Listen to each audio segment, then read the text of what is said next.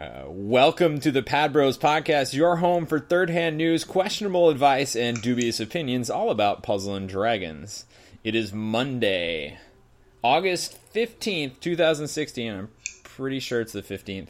And today I have a new co-host. Am I calling you Alpha? Alpha, I guess. I mean, do you want to go with Alpha, or do you want to go with my actual first name? You know it now. Yeah, I do. I'm more comfortable with actual first names. I'm old, as I've said many times on the podcast, and I'm not comfortable with people having like, oh yeah, well that's my in-game name, and that's what everyone calls me.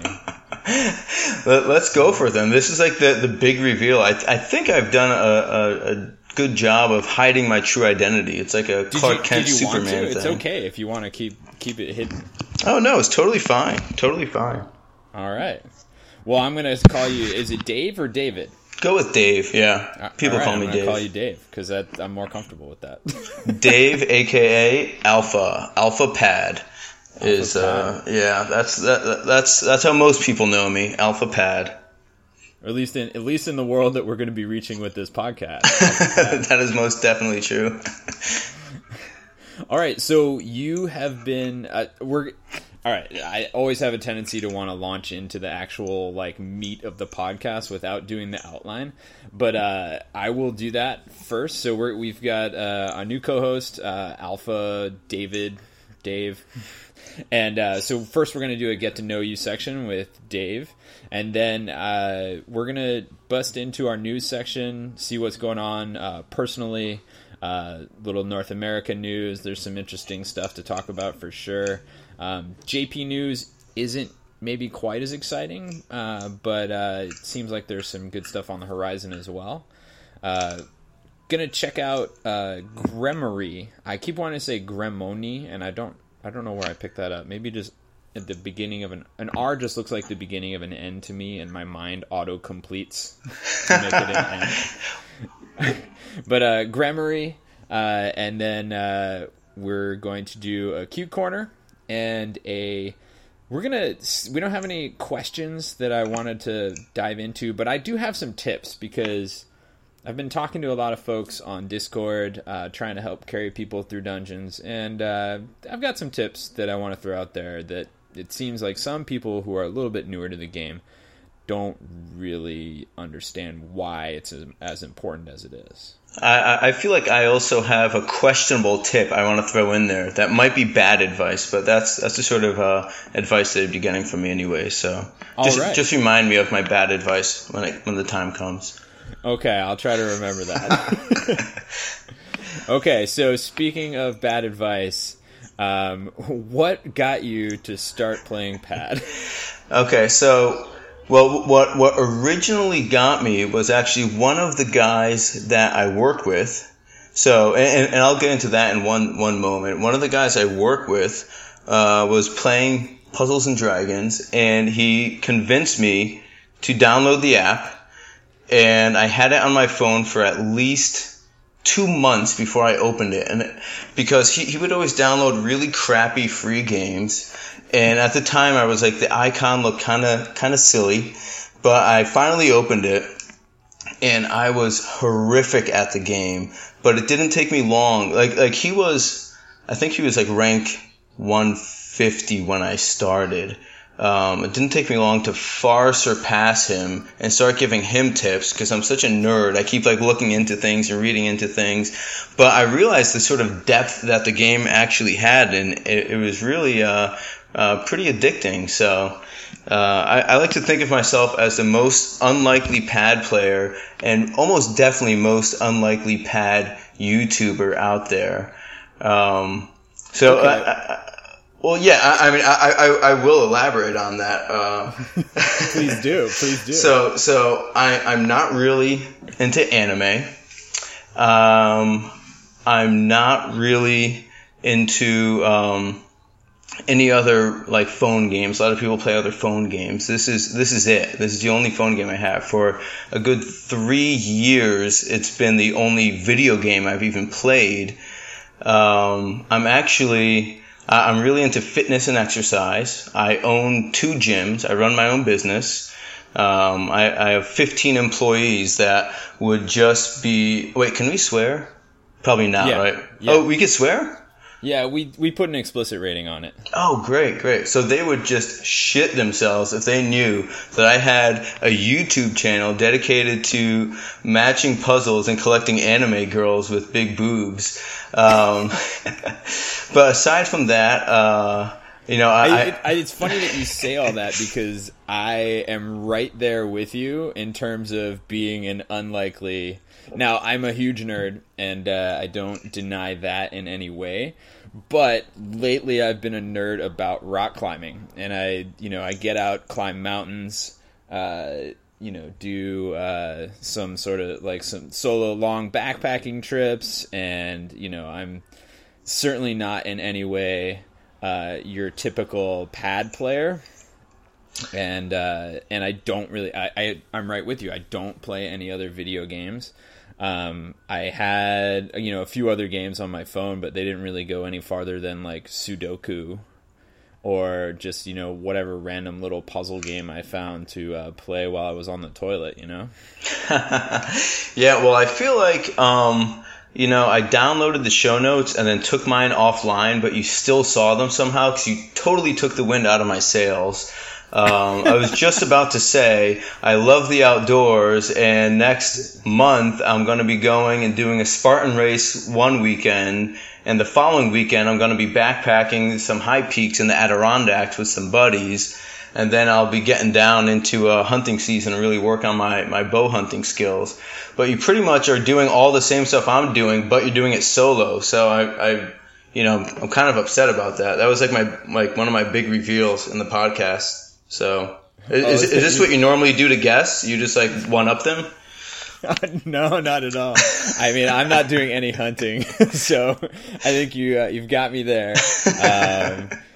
I'll be heading out the beginning of September. I'm gonna have to change my username so I don't have all my friends delete me. But I'm gonna be AFK for 7 days while I go out and climb some peaks with some buddies in the High Sierra. That's pretty Sequoia cool. National Park. Yeah, I'm on the East Coast, so I've only really done Adirondacks and other comparable things. I haven't done any West Coast backpacking, so maybe one day. You should. I honestly, even though I grew up on the East Coast, I have not been back to do anything in the Adirondacks. I was in New England, so I did mostly like White Mountain stuff. Oh, very cool, very cool. I honestly didn't even start backpacking for real until I was out in California. And I've been out in California for like 14 years now. 15 years now. Yeah, nice. Long time. Oh, yeah, you are old then. Yeah, I'm old. Man. Well, but okay, so that's pretty much me and why I'm a unlikely pad player and pad YouTuber. So I guess that kind of wraps that one up. So I have a quick question. Okay. Did you play Magic the Gathering growing up? I didn't do that. No. So like when I was growing up, I did like console games, Nintendos and stuff, stuff like that. And then before I went on a very long video game hiatus, I was really into Counter-Strike. Back before like Steam was a thing or anything like that, when it was like a Half-Life mod. I did Counter-Strike and Warcraft 3. Those are my big games that I was really into. And then really nothing until Puzzles and Dragons 547 days ago, which answers that one. 547-day-old account. That's how long I've been in there. That was going to be my next question. 547. Yeah. I am at, I think, 680 something. Wow. Yeah. So I'm closing in on 2 years. Yeah, and it's just really cool, how much content that they push out that it's still interesting after almost 2 years. I have to say, I recently played The Division. I put like one video on my channel about that. I've actually made a few more, but I just haven't put them up. And that was like a AAA PC console game coming out from Ubisoft, and they have just shit the bed in managing the content, managing the community. There's a toxic relationship there. And it's a game I really want to like, but they're making it so hard. And it really gave some interesting perspective on how well Gung-Ho does managing things. I mean, aside from, there was a brief amount of time when, NA was just the poverty server and everyone would complain. And I guess that still happens a little bit, but it's more like tongue-in-cheek now. But, I mean, it's a fun game with a lot of depth, so I really appreciate that. And the NA being the poverty server it's out the window now. Like, it was almost entirely based on the fact that 10X Descendeds came out in like May, June, and then we didn't get it until December. It was that huge. And like, yeah, it was like, rewards from the stream, but like, come on, it's not that big a deal. Like, oh, you only got 1p and they got 5. Like, all right.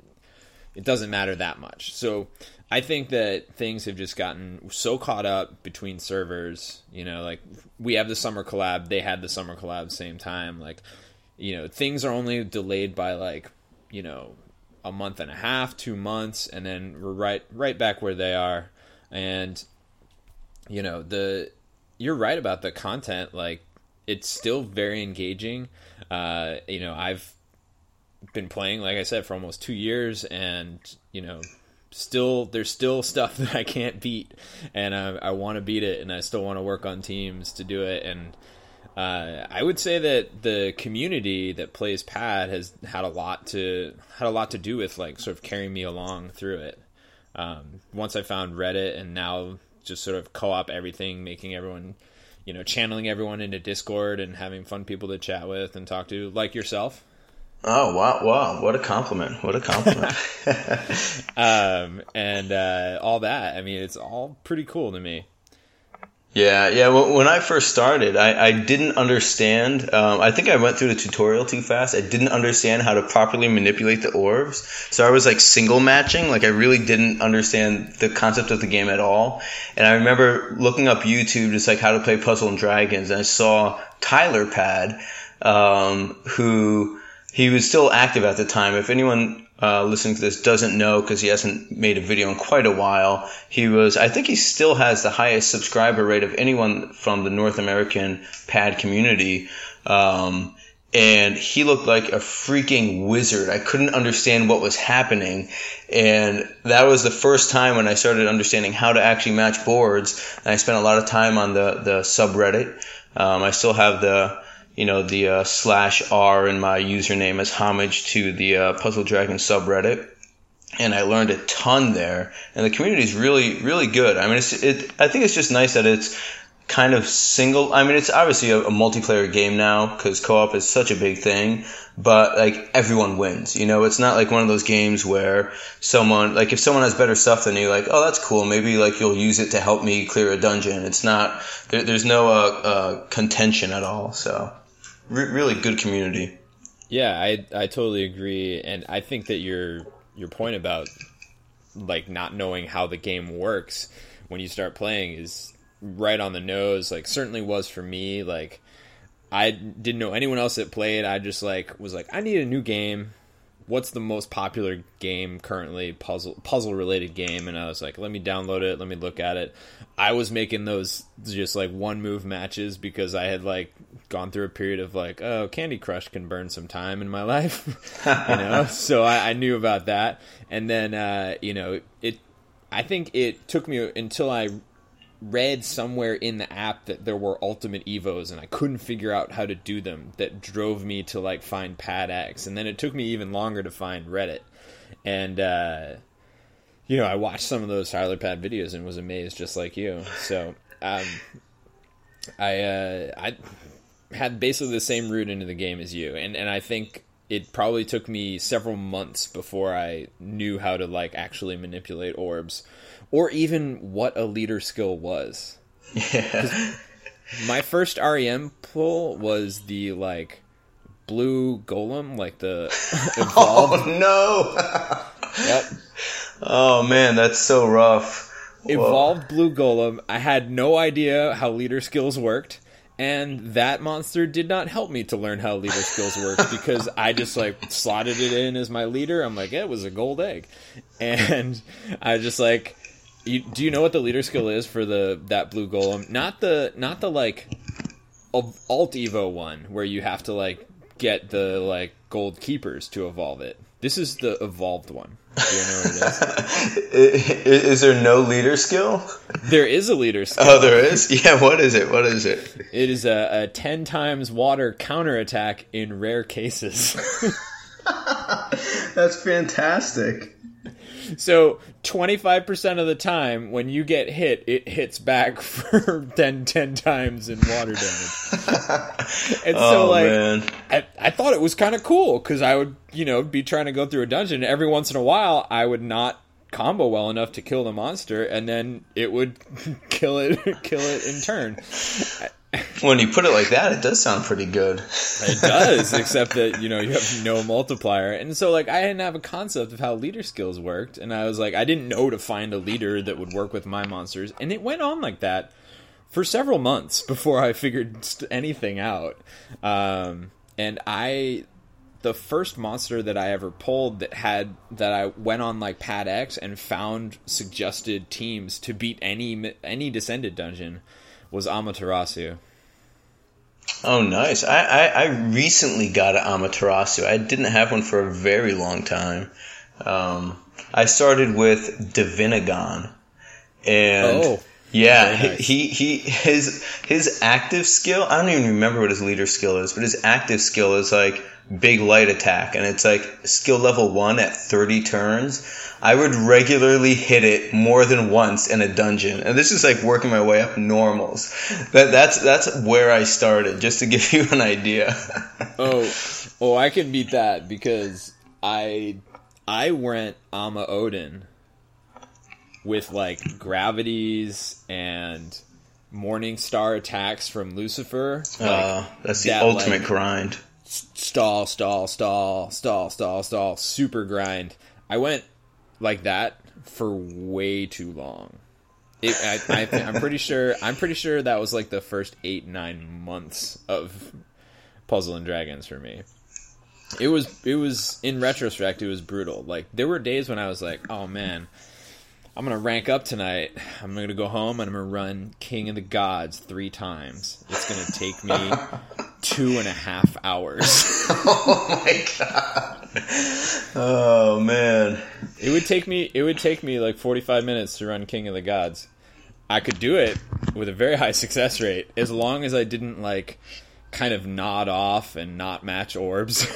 Oh man. And that was back when stamina was it was 5 minutes when I started, but it was 10 minutes for a while, right? Were you playing back then? I was. Oh, wow. So it definitely the game has definitely changed a ton. What do you think when people say that they think that Pad is moving too fast? That the meta is changing too fast and teams are getting overpowered too fast? I hear people complaining about the heart match leaders. There's too OP. They complain about Awoken Lube farming because it's like, oh, but you can. There's all these dungeons that were so hard, and now you can just button them.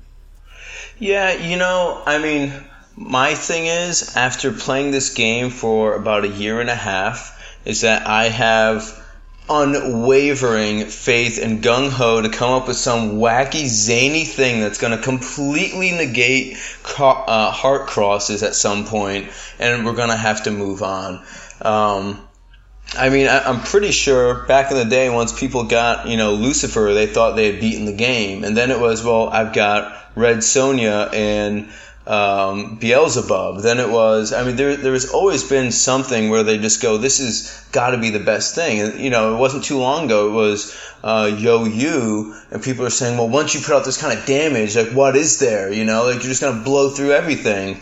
But he's still not he's not that OP. And yeah, I mean, I guess being able to put on your own shield at will, depending on what orbs you generate, is pretty amazing.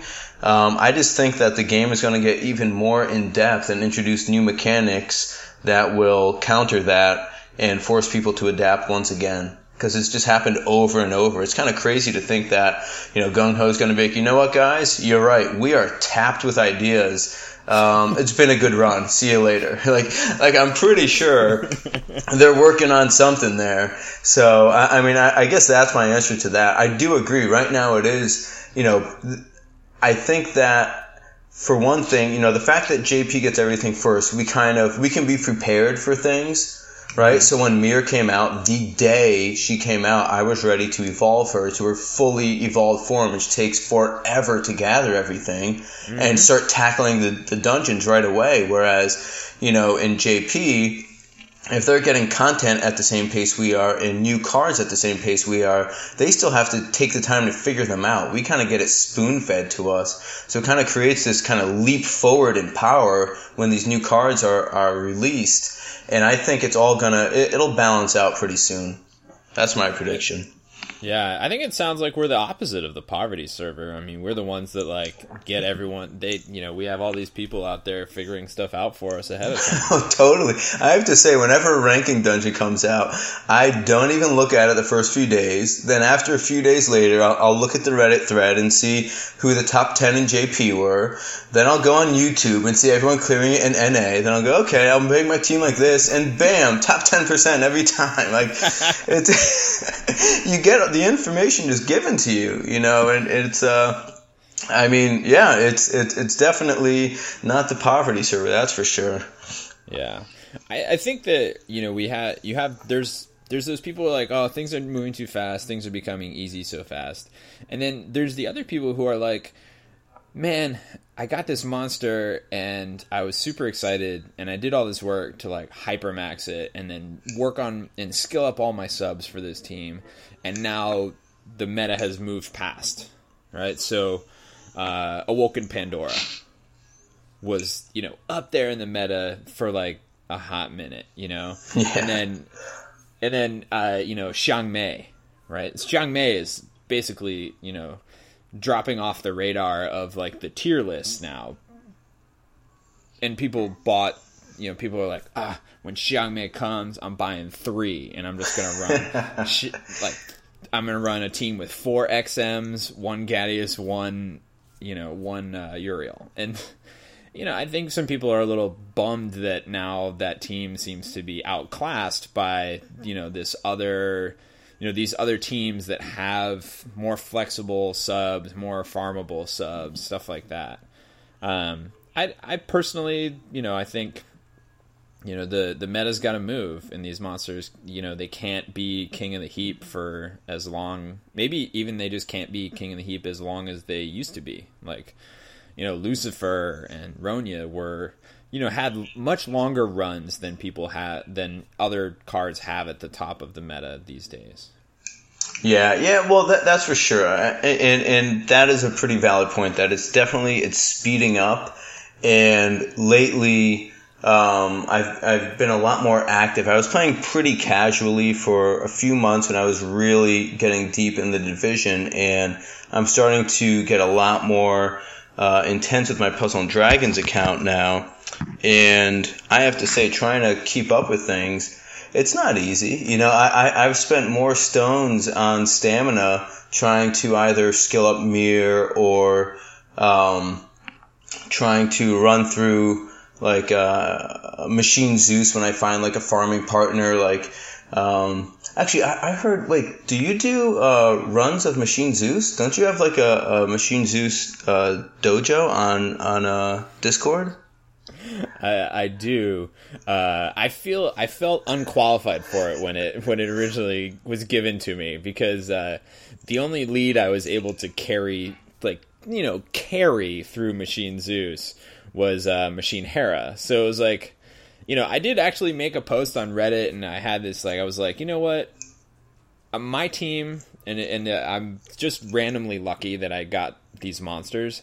But I have a team that's set up and ready to clear Machine Zeus, and all you need is to have Machine Hera as a leader and some relatively common subs. And I was like, I think anyone who qualifies for this should have Machine Zeus, so let's get it done. Now, I don't know what your experience. Well, actually, I do know what your experience was with getting the mechs. But I cleared Machine Hera first with in co-op using Bastet and 4 stones.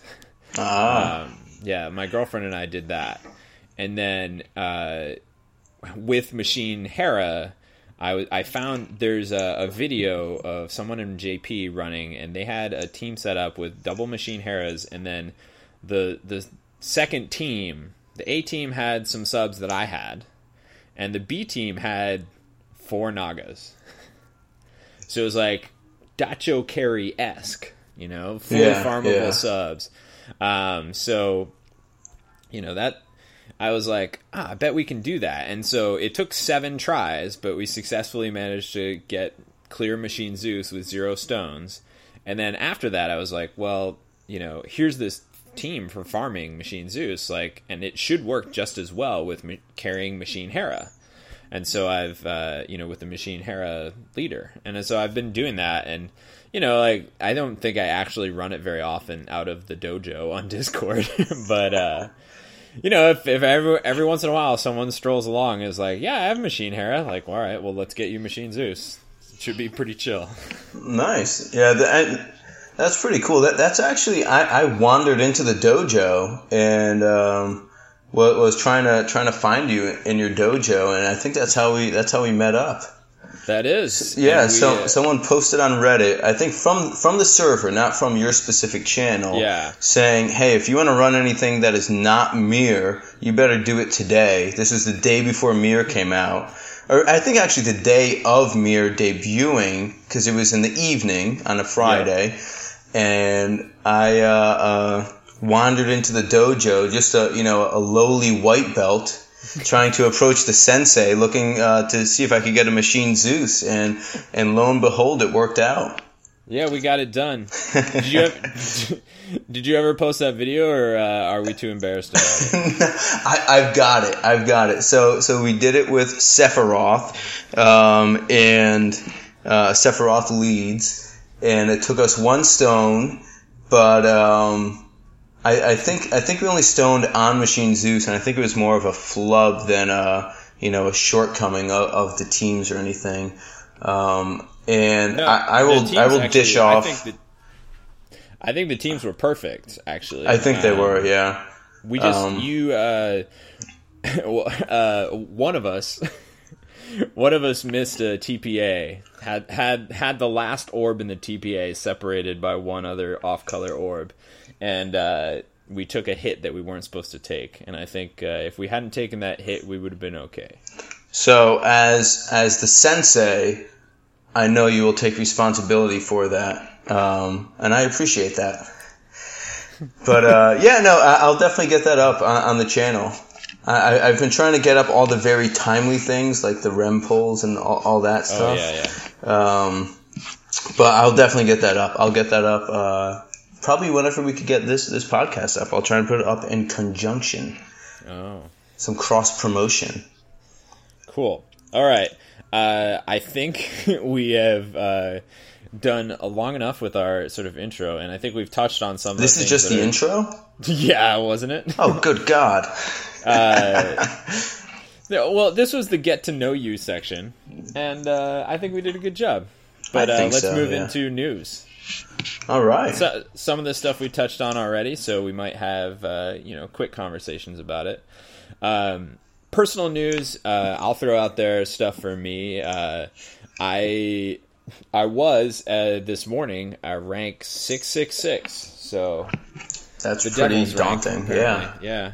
And I actually in the Discord channel that I'm a part of, I posted up my my ranking dungeon score, which we'll hold off on that.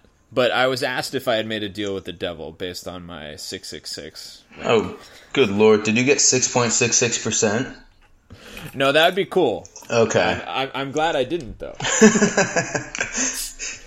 All right, so I think we're both sporting Hyper Miru's right now, and I'm going to keep calling her Miru and not call her Mir.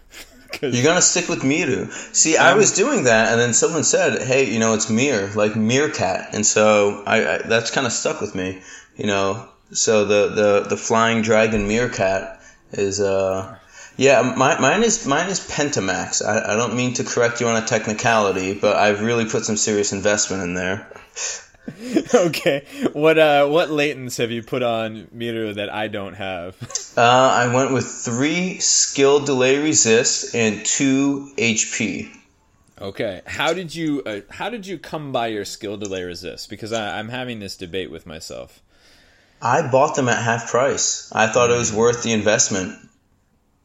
Yeah, I agree that definitely have done that for certain monsters, but yeah. You just wanted everything to be farmed from Mir. Just keep it very organic.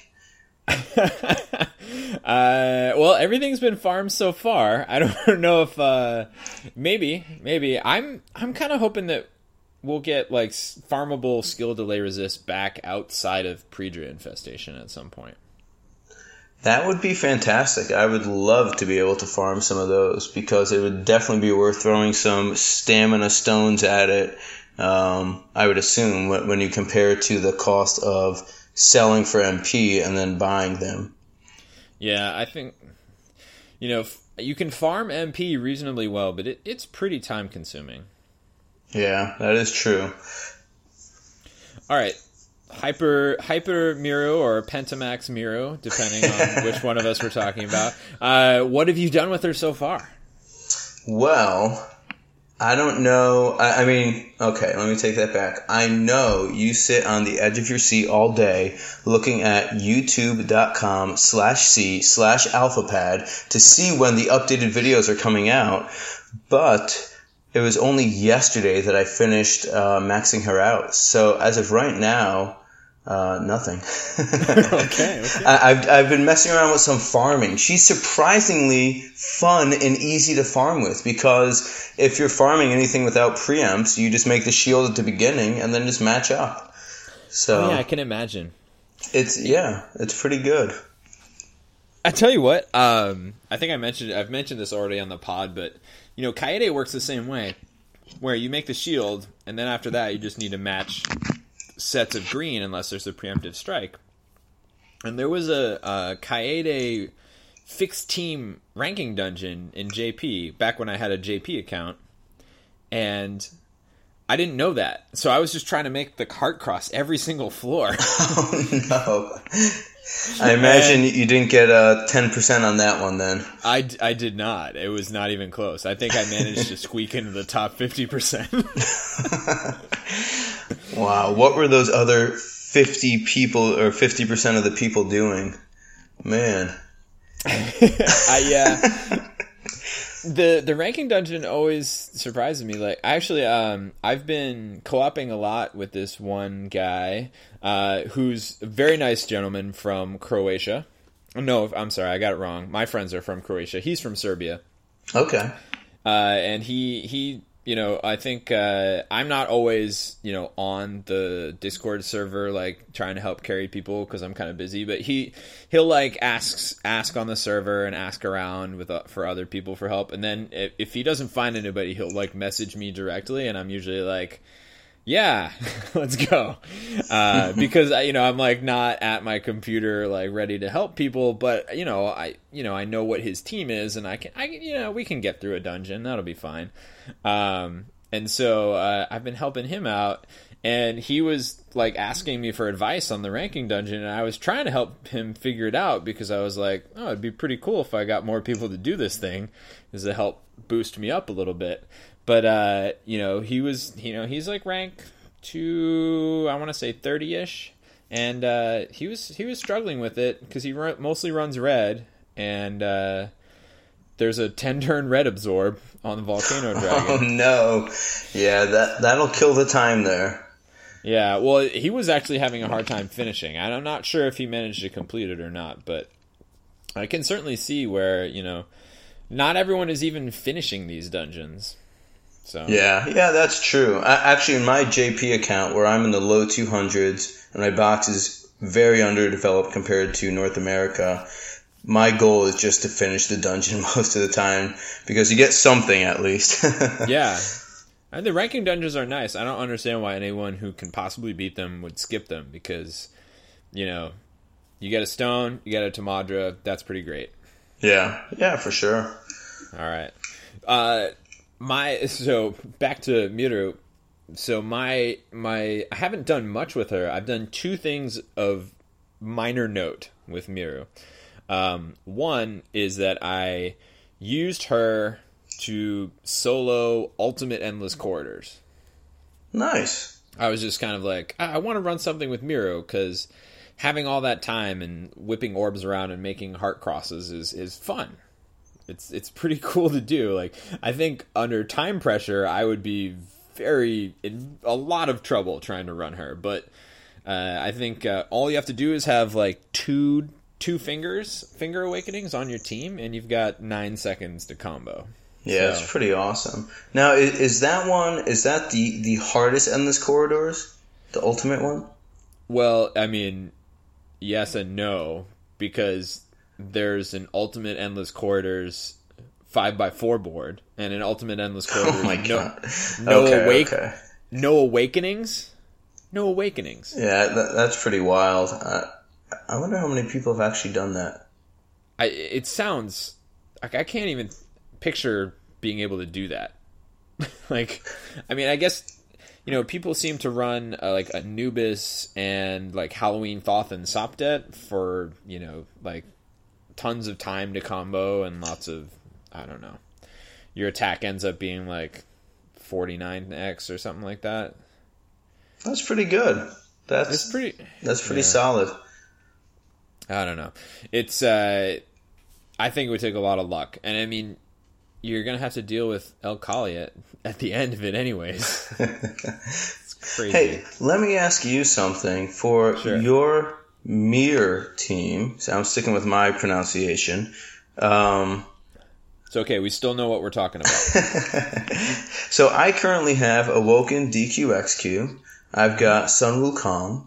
I've got Apocalypse. And in my fourth spot, I've got Yuria, which I know is a very unconventional spot there, but I really like it because I'm able to obviously keep so if anyone doesn't know, she has a heart Skyfall. She makes either 2 or 3 hearts, I forget which it is, and then makes a heart Skyfall for 3 turns. So it makes it so you could obviously stall out a bit, and you always have the hearts for the shield. But being as what we were just saying, where there's no preempts, the shield carries through. Do you think I'm better served having a light orb maker like a Kataro? Yeah. Something like that. I don't know. I mean, I think it sounds situational to me. You're better off with Fumakotaro and easy stuff, and probably Yuna and harder stuff. Like if you have dungeons where you're gonna have to like stall and make a bunch of heart crosses to get through stuff, or if you're gonna take a preemptive strike and you always have to remake that heart cross, I think that Yuna sounds like the way to go to me. You are so wise. It is no wonder you have a dojo. and a podcast. Yeah, that's amazing. All right. I will say the other thing that I've done with my Miru is I was able to carry someone who is ranked 206 through Miru, through the dungeon. That's pretty cool. What team were they running with? They ran an Awoken Venus leader, and we sort of just resisted our way through that dungeon. Oh my goodness. I mean, if you look at the dungeon, there's like 2 monsters in there. There's half of the Grimoire, and then the 1 green monster, and everything else is totally doable with Miru and Venus. So, like, Venus has that 50% damage reduction for light, dark, and blue, which covers most of that dungeon. And so, yeah, we were able to just sort of, like, resist our way through the dungeon. We managed to survive some very nervous comboing from my partner. But got through and got him that Miru at the lowly rank of 206. And It took a while. It took roughly an hour. Oh man, that's some serious time commitment. That's a very nice carry of you. I'm sure that makes that person real happy. Well, is a close friend of my girlfriend, so. Oh, I get it. Okay. It was done for that reason. I understand how you were paid for that. Yeah, I have some other friends that I'd like to get through there as well. May go with the same strategy. It's definitely safer than like Pandora or Lucy, but we'll see. See, I went the actual mirror that I have in my box, Pentamax. I actually got running through with Awoken Lucifer solo.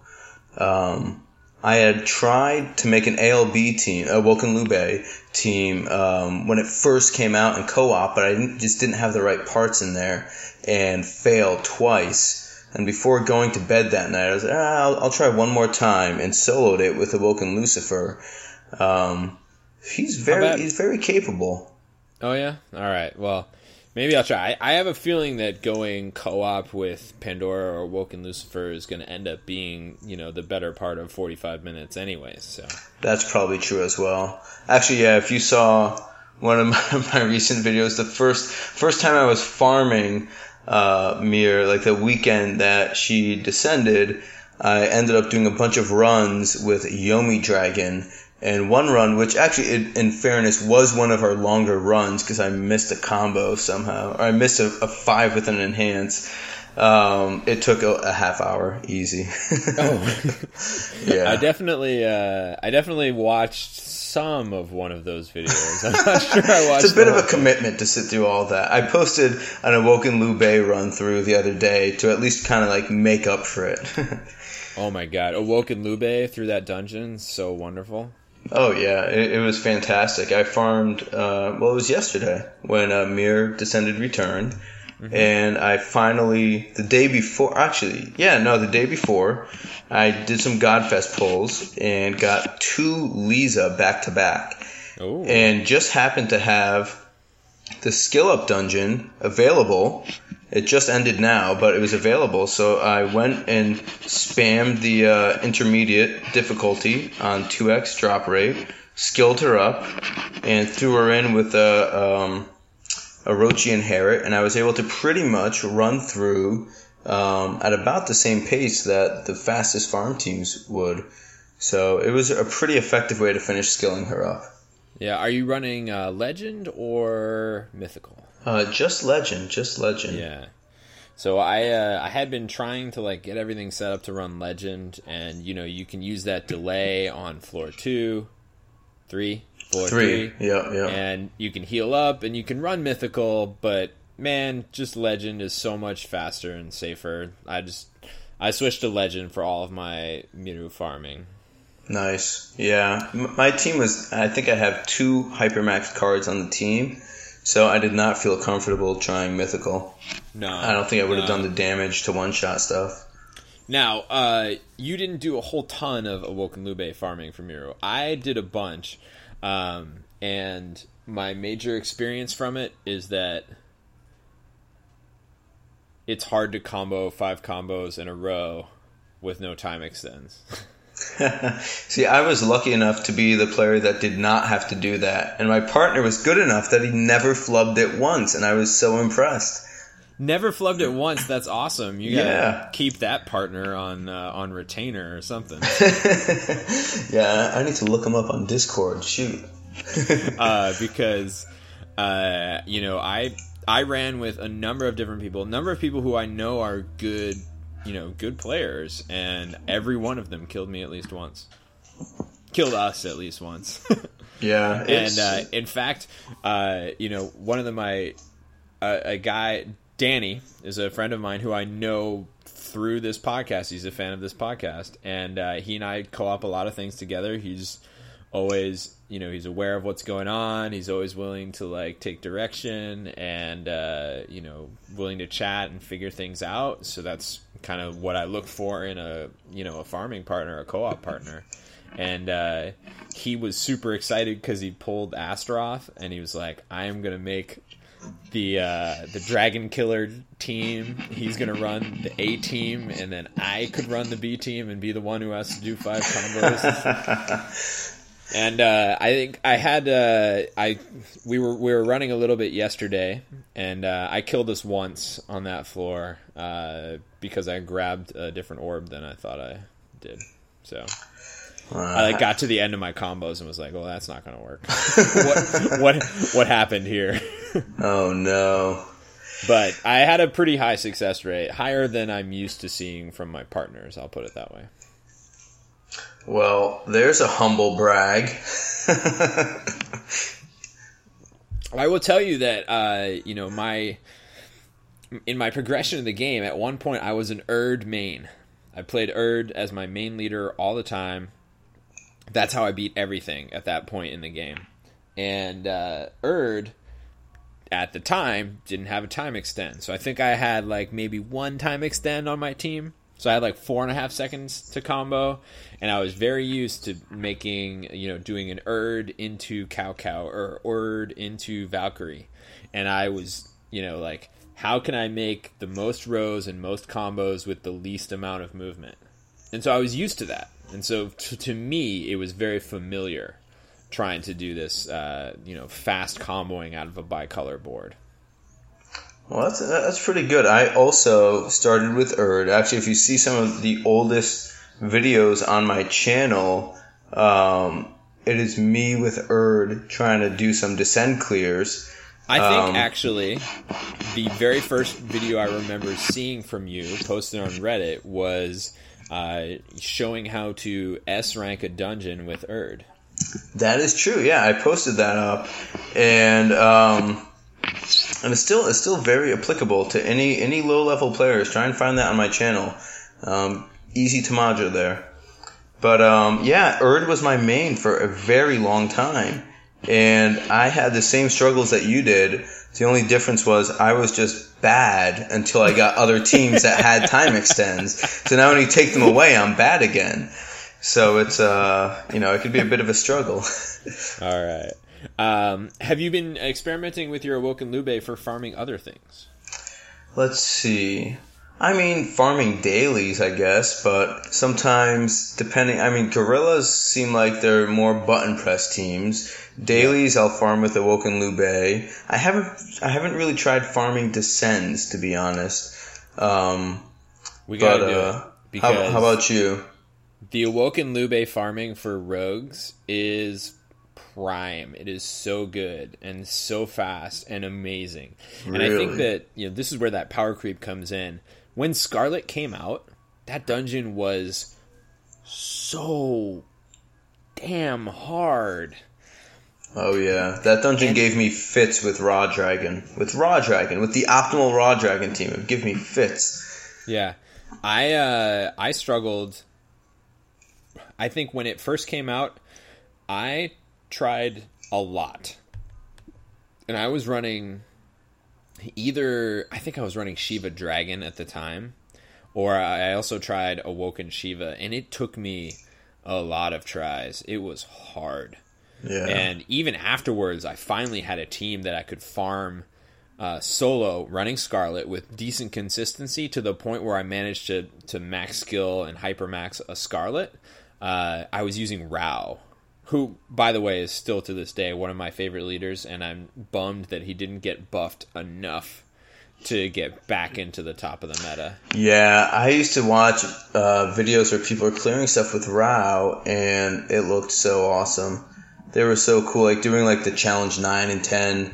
I have not been blessed with a Rao, but he's a great lead. Lots of fun. Yeah, super fun. Coming back. Fist of the North Star should be back. Speaking of Fist of the North Star, have you ever watched an episode of Fist of the North Star?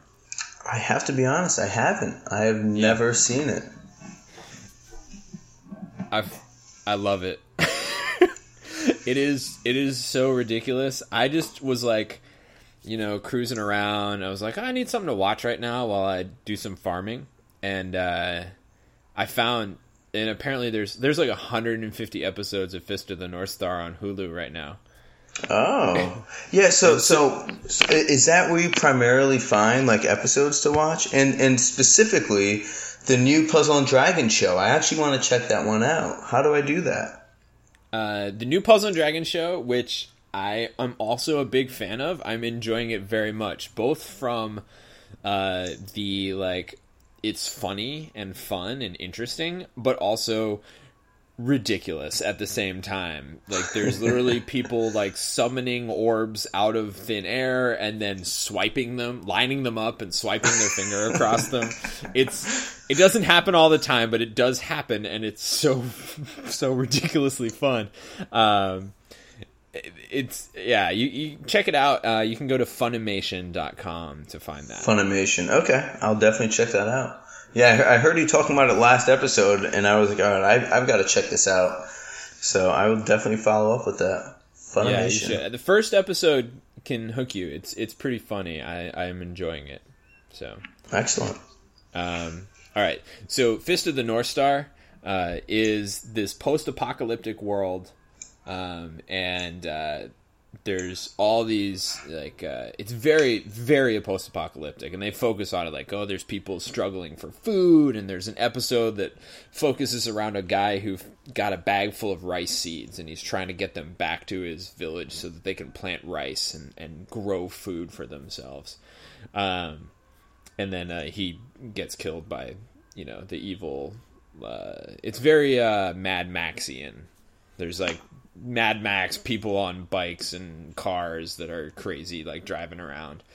And there's Kenshiro, who is the master of the divine fist of the North Star, and he's wandering around, and he makes the most amazing, ridiculous kung fu noises when he attacks people, and it just cracks me the hell up every single time. Oh man, I'm gonna have to check it out. I mean, post-apocalyptic action is definitely my thing, so I'll have to give that a look. You just have to watch that first episode, maybe 2 episodes, and you'll fully understand why I am totally head over heels for this. It's ridiculous. It's silly and also interesting at the same time. I don't know if you'll be into it, but nonetheless, check it out and discover why I have a newfound love for Kenshiro. Now, I also have Kenshiro in Puzzle and Dragons, and I'm excited to try and run him for some stuff also. Well, now you're just making me jealous because you have Rao and Kenshiro, and I have neither of them. I will tell you that my Fist of the North Star collab pulls were by far the best I've ever done in any collab dungeon, and I expect I will never do that well again. Fair enough. I have gotten pretty lucky with some of my pulls, so I guess I can never really complain about someone else getting some good stuff. Agreed. And speaking of, we just had Godfest and then the Beach REM come out back to back. Oh man, brutal on the wallet. Did you pull, and how did you do? I pulled both days of Godfest, and I pulled in the Beach collab. So I got, what did I get on day 1? I forget. Let me check. Hold on, I've got to check. Well, it was nothing super notable. That's the problem. Okay. I got no amazing additions to my box, but these days... Oh, what am I saying? I got a Valkyrie Femme, which was completely random. A Valkyrie Femme, the red Valkyrie. And did you have one before? I did not have one. That was the first time I've ever pulled exciting. One. Yeah, oh yeah, that actually was exciting. I haven't spent any time developing her, so she wasn't memorable yet. On day 2 of the Godfest, I got my 11th Zuo and a dupe Saria and Weejass. And in the summer beach collab, or Pad Island collab, I guess, I got pretty much all the silvers multiple times. And the last pull I got was a gold. Actually, I didn't pull it. My dog pulled it. I don't know if you've ever seen my videos, but when I need some backup, I get my dog to pull the rem for me, and he pulled a gold egg. Oh, nice. He pulled a gold egg. Does he pull with his nose? No, he gives me paw. He shakes paw, and then I just gently place his his paw on the screen. Oh, and the screen registers his pads. It does, yeah. Oh, yeah. Okay. Those are legit, canine pulls there. So Thor is really the mastermind behind my REM success. Okay. But that was it, and the gold. I mean, I won't spoil it. You can check it out on my channel, but it's not one of the 8-star amazing ones. Oh, okay. So yeah. But how about you? Well, I pulled in Godfest more than I thought I would because I have been wanting to put together a Dacho carry team for Machine Zeus for a long time, and the only card that I've been just totally missing that is absolutely just seems to be irreplaceable is Indra. And I was going to skip this Godfest entirely until I realized that Indian Series 1 is Indra, and I don't have Indra, and oh man, now I can pull. So I pulled in day one more than I thought I would. And I pulled to the point where I was like, I give up. I'm not going to pull anymore. I don't want to drop a lot of money on this Godfest. And, Diana was we're hanging out somewhere. We've got a blanket down in the grass, and I had pulled a few more times, and I was like, I'm done. And she's like, let me pull one. Last one. I'm like, okay, pull me an Indra. And she made it happen. No way. Ridiculous. That is crazy. You're in some storybook romantic picnic or something, and your girlfriend pulls the dragon I guess husbando you've been looking for. Yeah, on request. Ridiculous. Wow. She has some really sneaky, amazing luck with her pulls. When she started playing, which was very shortly after we started dating, she was like, oh, because Verdandi and Erd had basically just came out. They were the Godfest exclusives that were out at the time, and she was like, oh, they're cute, I want them. And she's like, I want the red one and the green one, the Norns. And then she was like, Godfest, and she texted me like, oh, I just pulled the red one.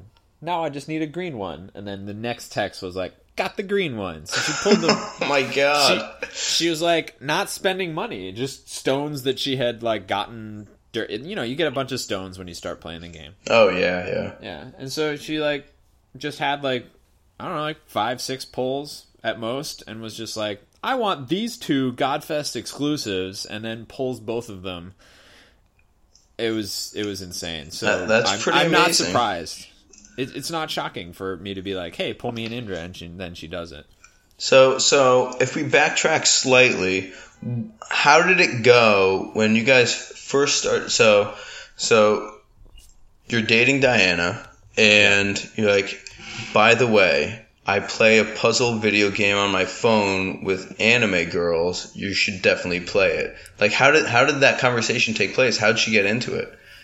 And so, honestly, it didn't take that much. I sent her a photo of Alt Evo Artemis, and I was like, hey, this is one of the monsters that I have in this game that I play. And she knew I played the game, and she's actually more of a gamer than I am.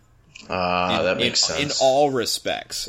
She's big into Final Fantasy, and currently plays Final Fantasy 14, which is a MMO.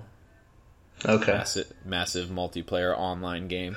I know what that means, Evan. Thank you. Well, I'll be honest, I did not until very recently. Oh, wow. I had to have it explained to me. So she plays that pretty regularly. Now she's playing Overcast. She's got, she's Final Fantasy 15 is on the horizon, and she's going to have to buy a PlayStation 4 for that. Oh, man. Yeah, she okay, so she's a gamer. Okay. Oh, so it's Overwatch. I said Overcast. I don't know why. I was about to correct you, and I was like, you know what? There's probably some other game I don't know about, so I'm just going to keep my mouth shut. No. She was. You got corrected, though. So she's more of a gamer than me. I sent her that photo of Artemis, and she's like, Artemis is my favorite, because Diana and Artemis are like the Roman and Greek names for the same goddess. Ah, got you. Okay. So she was super psyched. She loves green, and so she saw that, and then she's like, "Oh crap, I'm gonna have to play this game." And then she started playing, and then about a month in, she was like, "This game is a death trap," and I was like, "Yeah, sorry." So wait, did she pull Artemis like on her first try as well? Does she have an Artemis? No, she didn't pull Artemis until 400 days. Oh my goodness! Oh man, she used up all her luck on the Norns early on, I guess. Yeah, she did.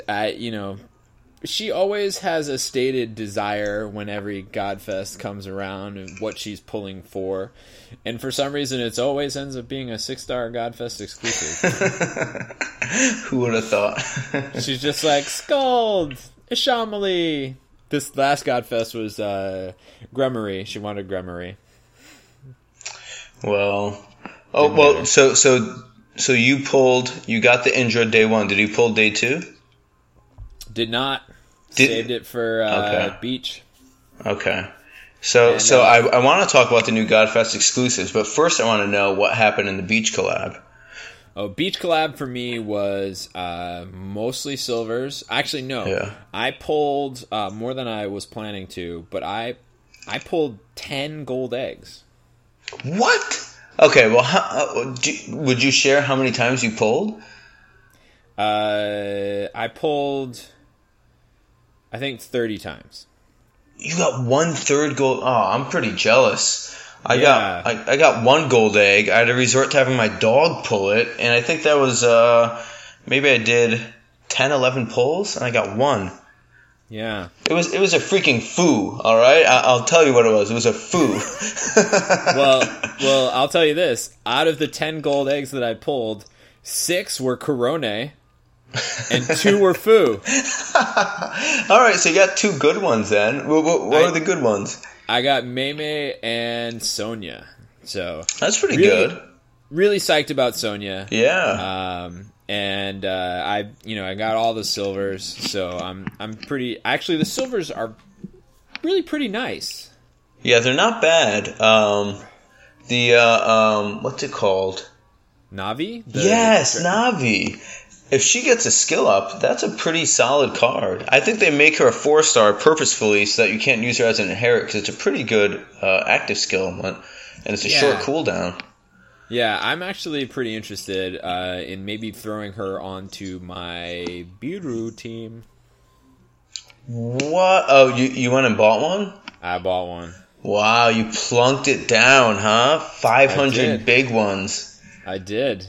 Wow. Yeah. Okay, so we'll talk about that later. Okay, that's coming later. Okay, fair enough. Yeah. Because no, we'll talk about it later. Okay. All right. Do you have any other personal news? Not really. I mean, I just recently got I got Machine Zeus with you, and just a few days ago I got Machine Hera for the first time. And I should be ready once I go and farm like a maniac tomorrow, which will be Tuesday. I should have her evolved. So that's about it for me as far as in-game personal news. But they're fun co-op leads, and I've been doing a lot of co-op. So yeah, I think that Machine Zeus is an amazing co-op lead for farming, and then I think Machine Hera's main strength is farming arena. Oh, okay. See, I've never tried that. I've never done arena co-op. I've done it a few times solo, that's all. Yeah. Well, we'll have to try arena co-op with Machine Hera once you got it ready, because I think it's pretty fun, pretty fast, and pretty cool. Nice. All right. North America news. That was our personal news and achievements. You can see why this takes so long, this podcast. Yeah, I can't believe it. Well, I mean, it takes a little longer because we're, getting to know each other a little bit. But, even if we're like just, chatting after not having podcasted for a couple weeks, there's a lot to talk about. That's true. There's a lot of catch up. The game moves fast. All right. we had the Watatsumi ranking dungeon. How'd that work out for you? You perused some videos, you saw some posts, and then you put together what team? I went with Yo-Yu and ended up at 7.6% when all the dust settled at the end. Okay. Did you have a higher ranking initially and then get like bumped down as the time went on? Yeah, I think I initially, it was like 7.1 down to 7.6 or something. I just kept an eye to make sure I stayed over 10. That's all. Yeah. How about you? That has been my experience through most of these ranking dungeons. Just like get into the top 10%, feel safe. I've had a lot of like top 2%. Where I've been like, all right, I'm definitely safe, and I'll like try it a few more times. I'm just like, I am not getting any closer. I just gotta quit. So do you have any crowns? No crowns. Except, I'm pretty sure I just got one. Whoa! All right, what was the team? Dios. I ran with the Dios team. I saw someone post first day that Dios was killer for this dungeon. And so I was like, oh yeah, I got that. So I ran Zeus Dios with Artemis, Lisa, Avalon Drake, and Sylvie. Nice. So with that team, I had enough skill boost that I was basically, of the first 4 floors, I would use a skill on 2 of them and have to clear the other 2 by comboing. Gotcha. And then I would pop Sylvie on floor 5 and just make a row as fast as I could and just let go. And then I would Dios on floor 6 and 7, and then I would have Avalon Drake to try and hit my 5 combos on Watatsumi on the last floor. So that's pretty good. And you used a Dios friend lead, I'm assuming. Exactly, yeah. Gotcha. And so you have to do is try to not heal on the first 4 floors. Yeah, I did try a couple runs with Dios, but I didn't have... Actually, I think you were my only friend that had a Dios lead up. So once I tried with you and it didn't go well, there was no more. So I tried some mixed leads, didn't have good results, and decided I was done trying. Yeah. But congrats on that. That crown, people are going to know that you are, top royalty in the pad community now. I don't know about that. I will tell you, I looked on Reddit, and someone was like, oh, here's a graph of where the cutoff was, like, over the course of the whole dungeon. And I was like, I looked at the graph, and I'm like, oh, that looks like that might end pretty close to my score. Because I'll be honest, the last day of the tournament, I didn't look at it the whole day. I'm like, I'm not running it anymore. I'm not going to worry about it. I either end up in the top or I don't. And then right up in the top corner of that graph was posted the score, like, cutoff is 119,256 points. I'm like, I think that's exactly what my score is. Oh my goodness. So I am at the very bottom of the top 1%. So you are the cutoff. I am the cutoff. Wow. Now, I think that they like disqualify from scores, and usually the cutoff creeps down a little bit before they actually give out the prizes. But regardless, I should get it. Who's getting their scores disqualified? Who's like cheating the system somehow? I don't know, but it seems to happen every ranking dungeon. At least I know it happened, the first couple. Okay. Yeah, I guess we don't want to discuss any known cheats, which I'm not even aware of any that would help in a ranking dungeon. I knew about like save scumming when Arena first came out, but that's so funny now, isn't it? Like, yeah, it totally the idea is. that like people are like, "Oh, post a photo of your experience," or it doesn't happen. Oh yeah. And now it's just like it's Arena. Yeah, you just run through. Like, which lead do you want to use? We could use any of them, and we'll just run through. It's no big deal. All right. Okay, Watatsumi Ranking Dungeon was Dios dominated, and the word out on the street is that Dios is going to be good for some other upcoming ranking dungeons. Awesome. Yeah, I guess anything with some preemptives gets him going, and then you just run right through. Because obviously his active, the two that he, him and the friend leader would bring, are going to make huge burst damage that'll take anyone down, and then you just fit in whatever else you need, I suppose. Not only take anyone down, but also if you have a blue monster that you're in the dungeon against, get you that hit the damage threshold. So easy. Yeah. I had one where I got I remember I just Dios and swiped, and I got maybe a couple green matches, a Skyfall, and my damage was 117 million. Holy cow. Yeah. That is insane. Yeah. All right, let's move up beyond the ranking dungeon unless you got more to say about it. No, not at all. Congrats on the 1%, hopefully. Yeah, me too. I hope so as well, and thank you for your congratulations. Ronov, and I don't know how you pronounce it, and Gremory. Gremory, so, okay. Gremory? Do you think Gremory?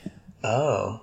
I was going with Gremory, but I am so bad at pronouncing things that I'm almost intuitively thinking I've got to be wrong. I'm always lost. To be honest with you. I'm so bad. What do you think about these? They were available for the first time. We had 4 times Godfest exclusives. Were you hoping to pull one of them? I kind of was, and at the same time, I honestly was kind of dreading doing it because I knew I would spend a lot of time and resources developing them right away. Yeah. It seems like, and this is just my observation, it seems like people are more excited for Gremory. Ronov than Gremory. I've heard this as well. Yeah, it seems like it's a more interesting lead to play, and I guess, I mean, it doesn't seem like the sub pool is more flexible. It almost seems more rigid with Ronov. I think so as well, but what I'm thinking is that people like to co-op these days. They like to do these dungeons in co-op. They want to try hard things in co-op, and Ronov doesn't require you to use a skill to activate. And if you're doing a longer dungeon, if you're co-oping, you have 10 skills on your team. So maybe a 10-floor dungeon, you can pop a skill every floor. If it's a arena or something like that, and you're trying to run Ronov, then you're looking at running out of skills and then having to stall a bunch. To me, Ronov seems harder to use. I mean, maybe it's just I'm still sort of stuck in my shell of I can't. There's no way I can make a heart cross and match 3 or 4 other colors at the in the time that I have. How am I going to do that? Yeah, it seems. I mean, that's one of the reasons I love Mirror, because of the built-in time extends. Yeah. But yeah, it's definitely a challenge, and I've been getting better at making the heart crosses. But I would think that I would definitely have a rough time having to match specific colors to activate. I think so, and Ronov has 2 time extends as awakenings on each one, so you'd have to start off with 6 seconds plus whatever time extends are on your subs. But people are like, oh, what's the Ronov team? It's people are like, yeah, it's Ronov, 2 Kaedes, Ragnarok Dragon, and then somebody else. And I can't remember who the other one is. But the other one is Razuel is the ideal one. Oh yeah, to fill out your team. Fill out the colors and Heartmaker. You got it. Yeah. Yeah. It just seems like Gremory would be maybe a little bit better. Yeah. You got the unbindable active. We're going to talk about her in a little bit. Okay. So I think that's the debate there, but people pulled those and we're pretty psyched. Is Ronov a 5-star? Ronov is 5. Ronov's 5 and Gremory's 6. Yeah. How about art? You like Gremory better? Gremory? Okay. This might be unpopular, but yeah, I like Gremory better. I think just the coloring of it reminds me of like a 90s cartoon or something. He's like that like toxic glowing green. Oh, that's Ronov. What's that? Ronov is the green one. Oh, what did I say? That's what I said, no? You said Gremory, but... Well, then, yeah. I mean, we've been talking for over an hour. You should have known what I meant, Evan. Jeez. I didn't know what you mean. Okay, yeah. Ronov, the artwork on Ronov is a throwback to like lots of I was looking up some 90s cartoons that it was reminding me of, and the closest thing I got to, I think, was let me see if I got this right. Look up. Are you on a computer right now, or do you I have? am. Okay, I can look something up. Do a Google search for slasher skateboard. Slasher skateboard. Slasher skateboard. And go to the image results, and that's kind of what Renove reminds me of. All right, I see it. All right, I like it. That's awesome. I actually just in my mind, just the image of Ronov reminds me of. Did you ever watch The Kids in the Hall? I did not. No. Kids in the Hall were a sketch comedy troupe, and they had this one sketch, and they had a TV show. It was on Comedy Central, and now I'm dating myself by saying, like, yeah, when I was a kid, I used to watch Kids in the Hall, but whatever.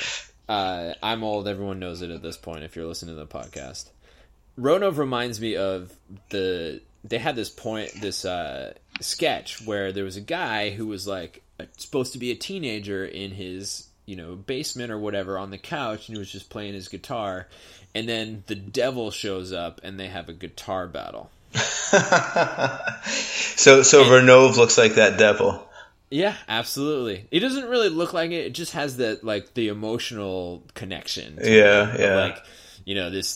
This demon, this devil playing the guitar in a battle, and the punchline to that whole thing was that this guy had to fight, and he had to play the classic chords of rock and roll guitar, which was the chords from "Smoke on the Water" by Deep Purple. It was like dun dun dun dun dun dun.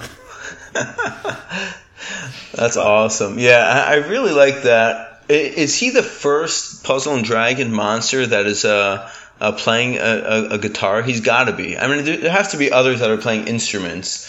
Yeah, so Xiang Mei is playing a violin, and Sandalphon, true. I think, has some sort of Eastern, like sitar type instrument. Yeah, I know he's the meditating music god, so I assume he would have one. This is the first thrashing death metal looking electric guitar playing demon, so I welcome him with open arms. All right. I'm glad you brought that up, because I have this thing about guns in PAD, and I just love when these monsters have guns. It somehow seems out of place and awesome at the same time. It is true. Yeah, you don't see too much of that, huh? Yeah, you got Rodin, who's got a handful of bullets and has got his sort of old school looking rifle. The new Akachi has a gun. Oh, really? Oh, yeah. I'm gonna have to check that out. All right. What do you think about... All right, so summer... We'll move on to the summer collab in terms of North America news. We talked about our polls. Are there any highlights in the REM? Like, anything you think, people should chase after? For the summer collab? Yeah. I would give the same advice that I always give on my channel, and it's avoid it like the plague if you're trying to intelligently manage your resources. But if you just want to have fun, yeah, there's some awesome stuff in there. If you don't care about spending some stones and not getting what you want, and you're going to have fun pulling, obviously the blue mirror is amazing, but there's, the artwork in them is just really fun. So, go on. The artwork is super fun. Like, there's all these little details in there that are so cool. Yeah. Even Awilda, who is the worst pull, I think, in the whole collab. because I think you can argue that all of the other silver pulls are worth having in your box. Yeah. A Wielda is kind of garbage. Unless you're planning to do like a super cheese team, and you should steer away from that if you enjoy your life. But, like, even a Wielda, in her art, there's chibi versions of the other pirate dragons. In her art, there's like a little... whatever the dark one is, Bartholomew or something like that, he's building a sandcastle in front of her. And one of the other ones is surfing on a wave behind her. And there's like the Anne and Anna, or whatever their names, Anne and Mary, are like on a little chibi version of their dragon, like flying through the wave. The artwork is so good in all of these. I think they're worthwhile. And then I think that pulling Surfer Goemon is a great idea. So that is actually that was going to be some of my advice I wanted to give to early people. If you have some stones to spare and you don't mind not pulling a god fest and hunting for certain gods, that Surfer Goemon could be a great farm lead. That is an ultimate version of a Descend boss that you're getting from a Silver Egg. Yeah. I think, and even better, to be honest with you, a better version. That's true. Yeah, 2 skill boosts, very valuable. Yeah, makes your team just that much more flexible.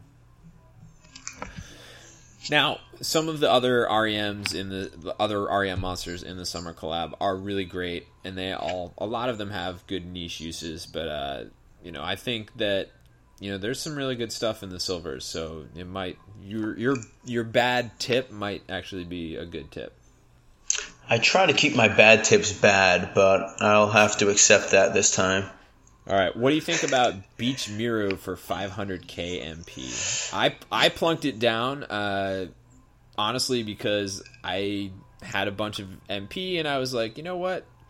I love this art, and I don't know what else I would use my MP for unless I decided to bite the bullet and buy Raw Dragon, but I just don't want to.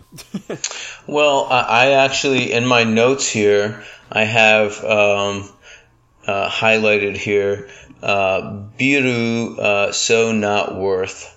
And so I'd have to politely disagree, only because I feel like the actual farmable mirror is I mean, are they not the same card? Just as good, if not better. So that's what I figured. I mean, because you're getting something that can be resisted here with a water element. I guess you could skill her up a heck of a lot easier because the skill up is in the dungeon. But I suppose if you have a great sub pool for her,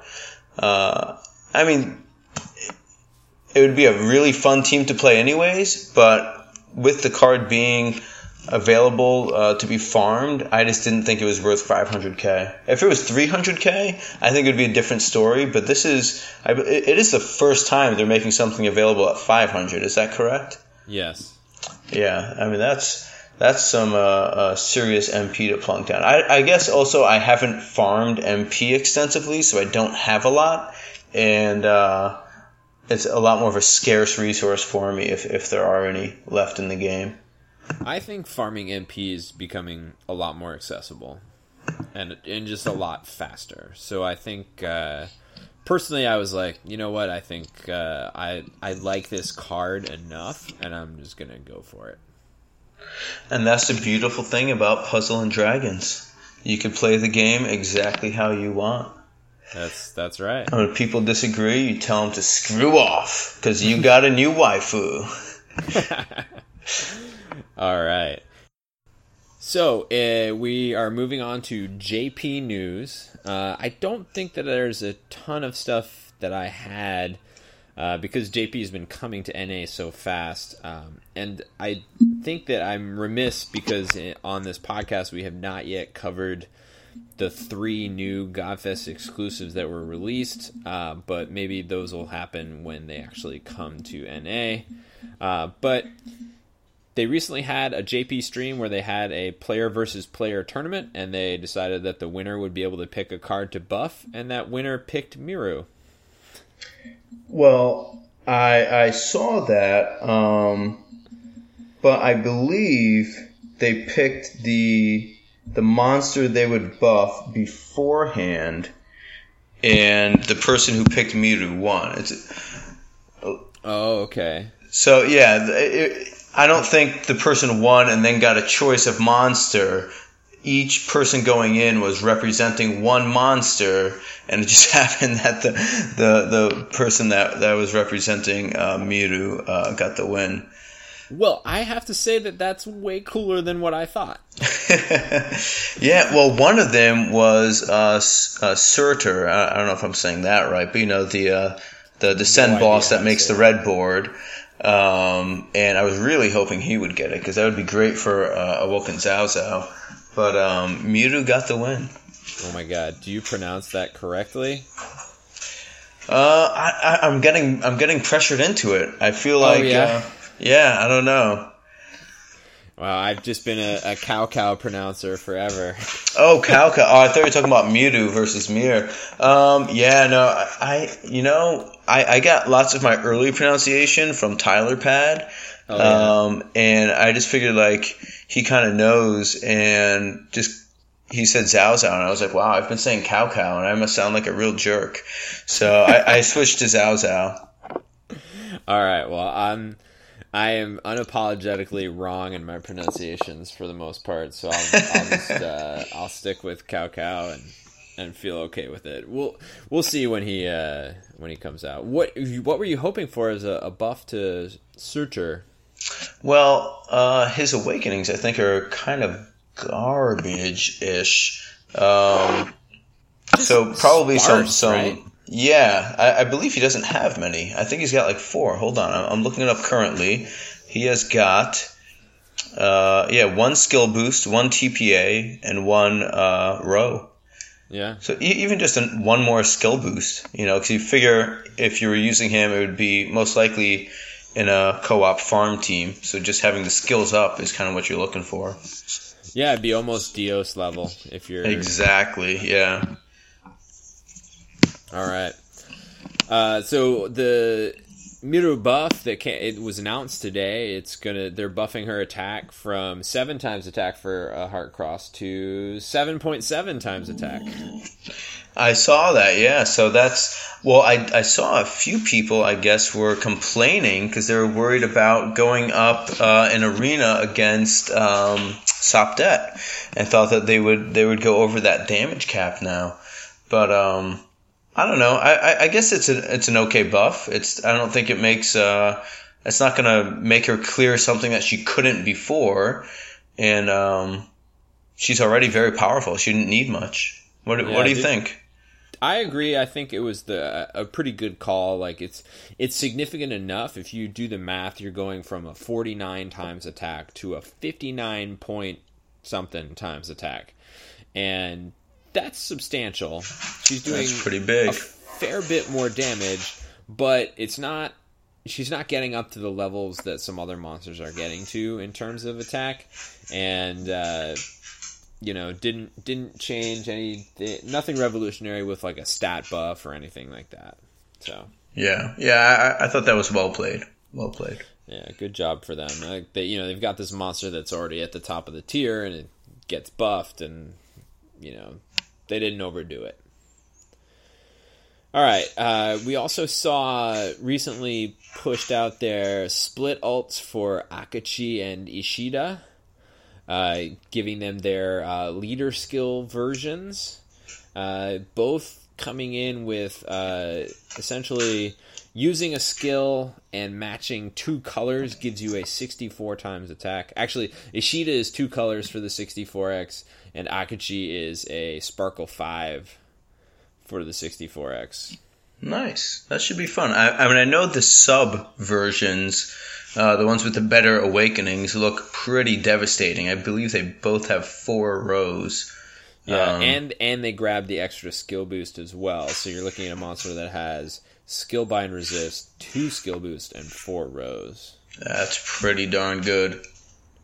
especially with those active abilities that are already like really, really nice. Yeah, those actors are some of the best in the game. I mean, they always, I mean, obviously Ishida, has the full board change with the haste, but Akachi, the way he combos off of other cards is just amazing. It makes such great boards.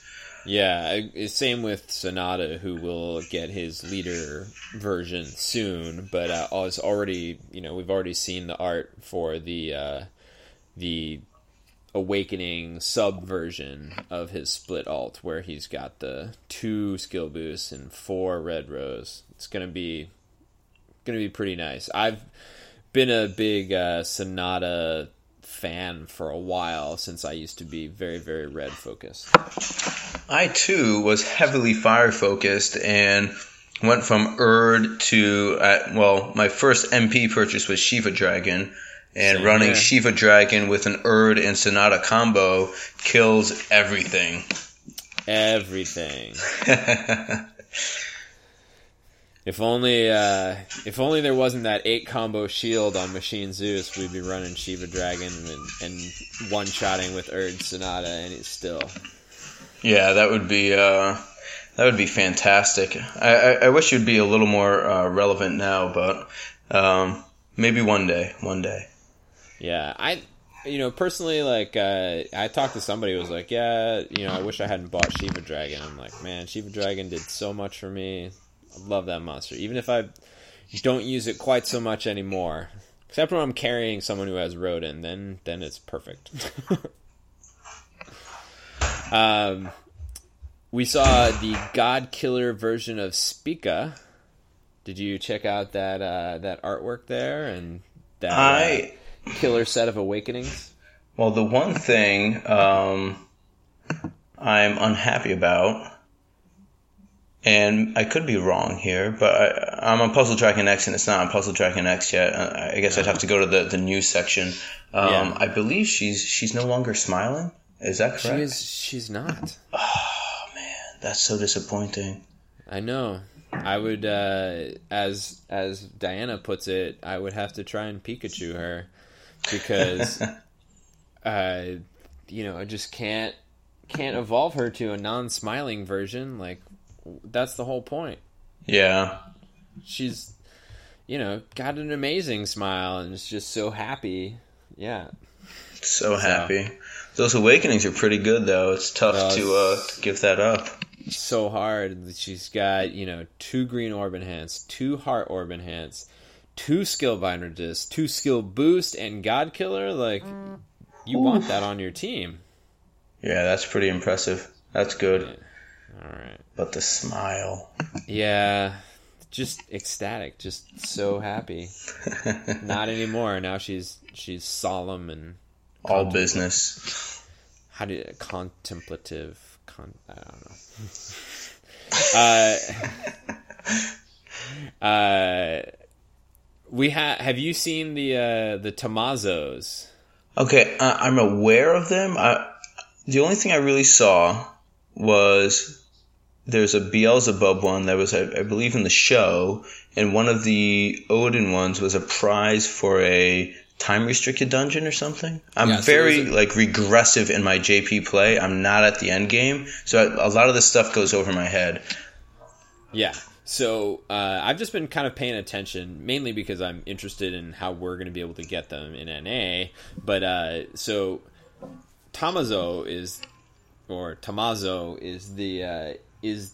the familiar monster that hangs out with the main character in the Pad Cross anime. And he is normally a sort of Tamadra, just sort of a kind of a Tamadra, who I think he have red pants on or something like that. And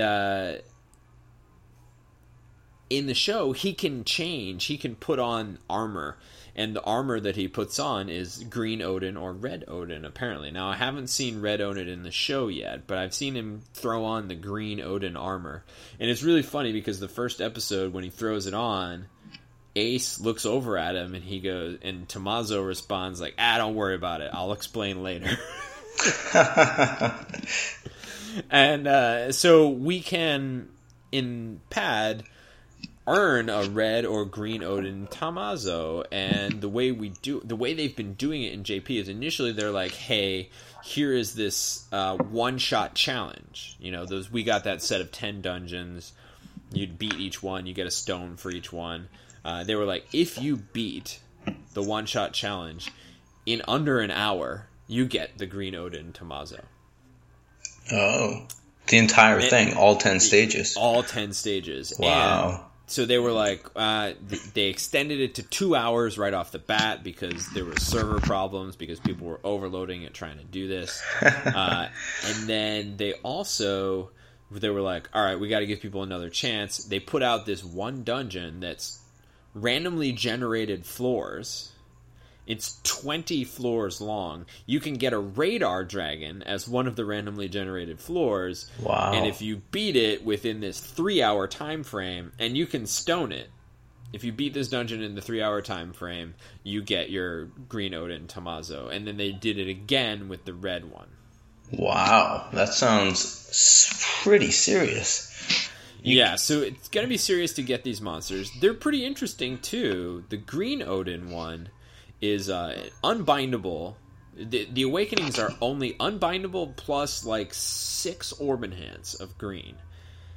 But the leader skill is the same damage reduction, 80% damage reduction if your HP is full that green Odin has, and then on top of that, it's like 3 times attack for making a cross of green orbs.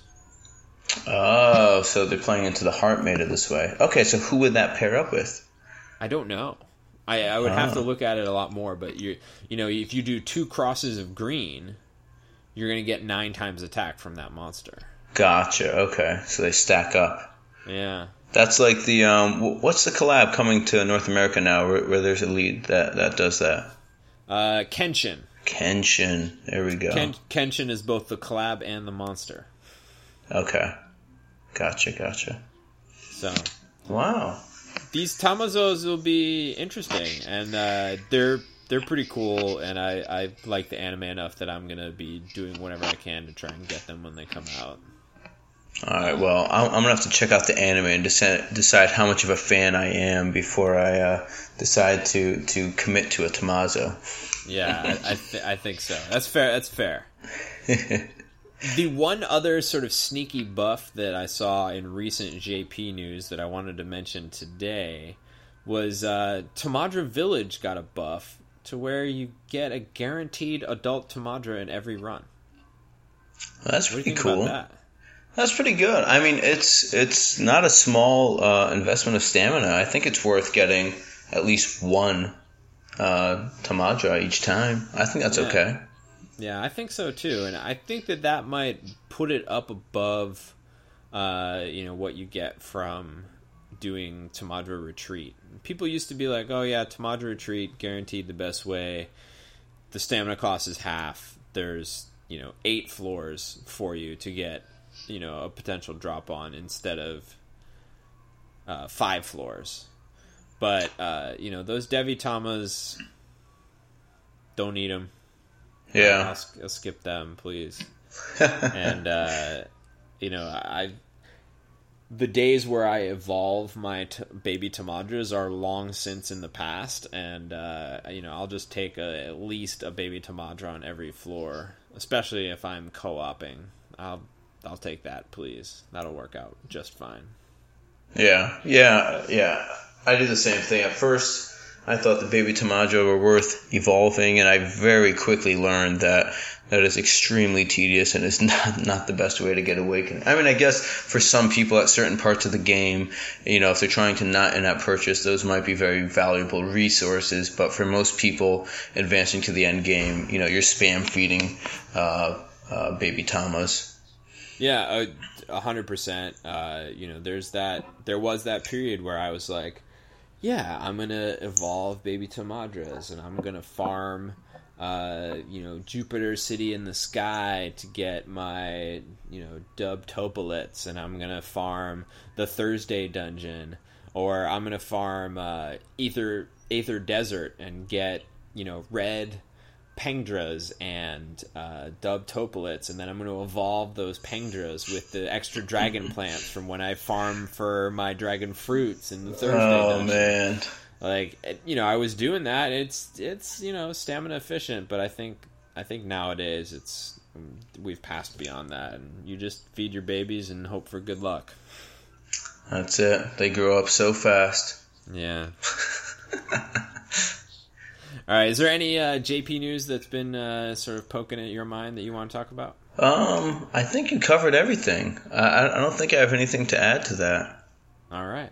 Well, let's move on to our leader of the pod, and we're going to talk Gremory. Now, I in the last pod was aiming for Gremory and hit Ronov instead, and I don't know if I did Ronov justice. Kevin and I working together there, but we'll try to do that with Gremory, and then just after we talk about Gremory, I want to have this like sort of little discussion with you about where did Gremory and Ronov fit into the current meta. Do you have some opinions on that? Well, I mean, they're definitely, it seems like they're towards the top. They're very new in North America, and I wasn't really paying too much attention to how much they were or were not being used in JP first. But it seems like they're capable of outputting the damage. They're capable of reducing the damage, and that's kind of what the meta currently is. So I would say they're in the, I mean, they have to be in like at least an A ranking, A plus, or I forget exactly how they go. I mean, probably not S tier, but they're up there for sure. They're definitely capable of clearing the majority of the content in the game. All right. Well, let's look at Gremory and see what she's got to offer, and then we'll revisit that opinion. Sound good? Sounds good. All right. So Gremory is a Heart Cross leader, much like a lot of stuff that's been coming out lately, cross mechanics. But Gremory is, with a Heart Cross, is doing 144 times attack, provided you're using a skill at the same time. And I would say, personally, it seems like enough of the damage is lumped into the Heart Cross, or like split between the Heart Cross and the skill, that you're not doing enough damage if you only do one of them. Yeah, so do you know, because obviously I haven't pulled one, do we have the same thing where the Heart Cross will carry on if there's no preempt? Yes. But then you'd have to use a skill again in order to get the full attack. Oh, okay. So the Heart Cross is going to give you a 36x. Gotcha. But, we know that nowadays 36 times attack is not necessarily enough if you're trying to do hard things. And I think that that's where most of these monsters are being judged these days. If you want to do something easy, you can do it with Pandora. She'll crush stuff. Woken Pandora will take the preemptive strikes and hit hard enough to clear, stuff farming wise. So we're judging these new monsters against the hardest content in the game. Is that fair? Yeah, for sure. So 36x in general is not quite enough. Like, no one's like, yeah, let me charge through Machine Hera with El Kali. Oh no. So, we're looking at having to activate the Heart Cross, or have it activated at least, and use a skill to hit the multiplier that's actually going to help you clear hard dungeons. And so, I think that's where, having to use a skill all the time like that is where, these monsters kind of suffer. Yeah, I mean, I would for sure say that. I honestly wasn't really considering that when I was saying she's top, just because, Mir does not need to use a skill. Kaede does not need to use a skill. I mean, most of the Heart Cross, even Ronov, does not need to use a skill. That's pretty big, because you get a lot of skill delay in dungeons these days. Yes, you do. And there's enough of, other types of mechanics that you need to bring utility subs. You need to bring a utility skill for this or that. And so, you might get to a floor and you're like, I got to burn a delay, or I've got to, burn this other skill that's going to take a little while. And, that using that skill might prevent you from using a skill that allows you to activate your heart cross or give you enough orbs to successfully clear a floor, even with your 144 times attack. So, you're not going to be necessarily able to go through a dungeon and just pop, somebody that makes dark orbs and heart orbs every single turn. Yeah, for sure. I mean, I guess in dungeon, if that's the scenario, then you'd be pretty much set, which I guess is kind of what you want. You would want, ideally, dark, heart, and probably a haste if you have to keep using actives. Yeah, and then the thing that comes up when we look at the meta nowadays, which is co-op. Co-op is the meta. And if you are trying to use haste and create a system where you're popping skills all the time, it doesn't work. It doesn't work in co-op. Maybe your leaders can come back up, but then your subs just take twice as long. Haste only applies to one monster on the team, and you don't get the credit for the turn that your partner took. So why did Ral fall out of the meta so fast? Because he was super powerful when you could haste actives back up, but once you're running co-op, there's no haste. Your dungeon has to be short enough that you can get through with the skills that you had up on the first turn. That's true. Yep. So, what do you? I made a little list here of monsters that I thought fit really well for Gremory. She does have the requirement that if you want the max attack from her, you've got to have devils and or balance cards, and we preferably want them to be dark cards because she's a dark card. Mm-hmm. So I see, Typhon, 6-star Godfest exclusive is in there. Does a board change that includes dark and heart, and we can sort of adjust that from there with maybe some other actives.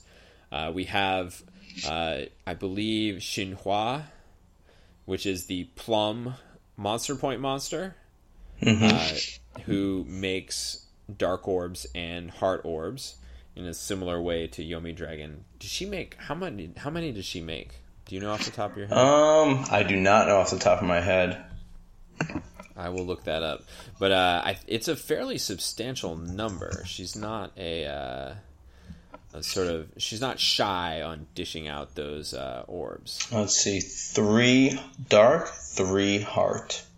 Yeah. Oh, that's less than I thought. So, she's got a little bit less good of an active compared to Yomi Dragon, but Yomi Dragon doesn't fit into that devil balance category. All right. But she does have haste, which is pretty cool, and her active is a little bit faster, I believe. 7 turns? Yeah, with a haste. Yeah. Akachi fits in there, makes hearts and dark orbs, and actually combos very well with Typhon, who makes a dark heart red-blue board. Pandora makes dark and hearts. We have Armored Batman, who makes green, dark, and hearts, and I think Pandora would fix an Armored Batman board, changing your your green to dark. And then we also have Cecil, who can be a dark monster that makes a light, dark, and heart board. Can you think of anyone else that really fits in that category of like an REM sub that like really synergizes? There's Dark Devils. There's a ton of them. And, you can look at putting in, like, someone like Hanzo, who would take a Typhon board and change it to, 1/2 dark orbs and then, some heart and some blue. But not really. Not off the top of my head. I mean, you definitely nailed the major ones there.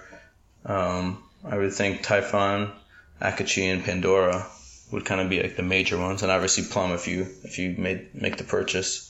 Yeah, and then I'm hoping that the Pad Cross collaboration will come to the NA soon, and we'll be able to make Typhon Ana and Valkyrie Ana and Armor Ace Horus, Armor Ace Bastet.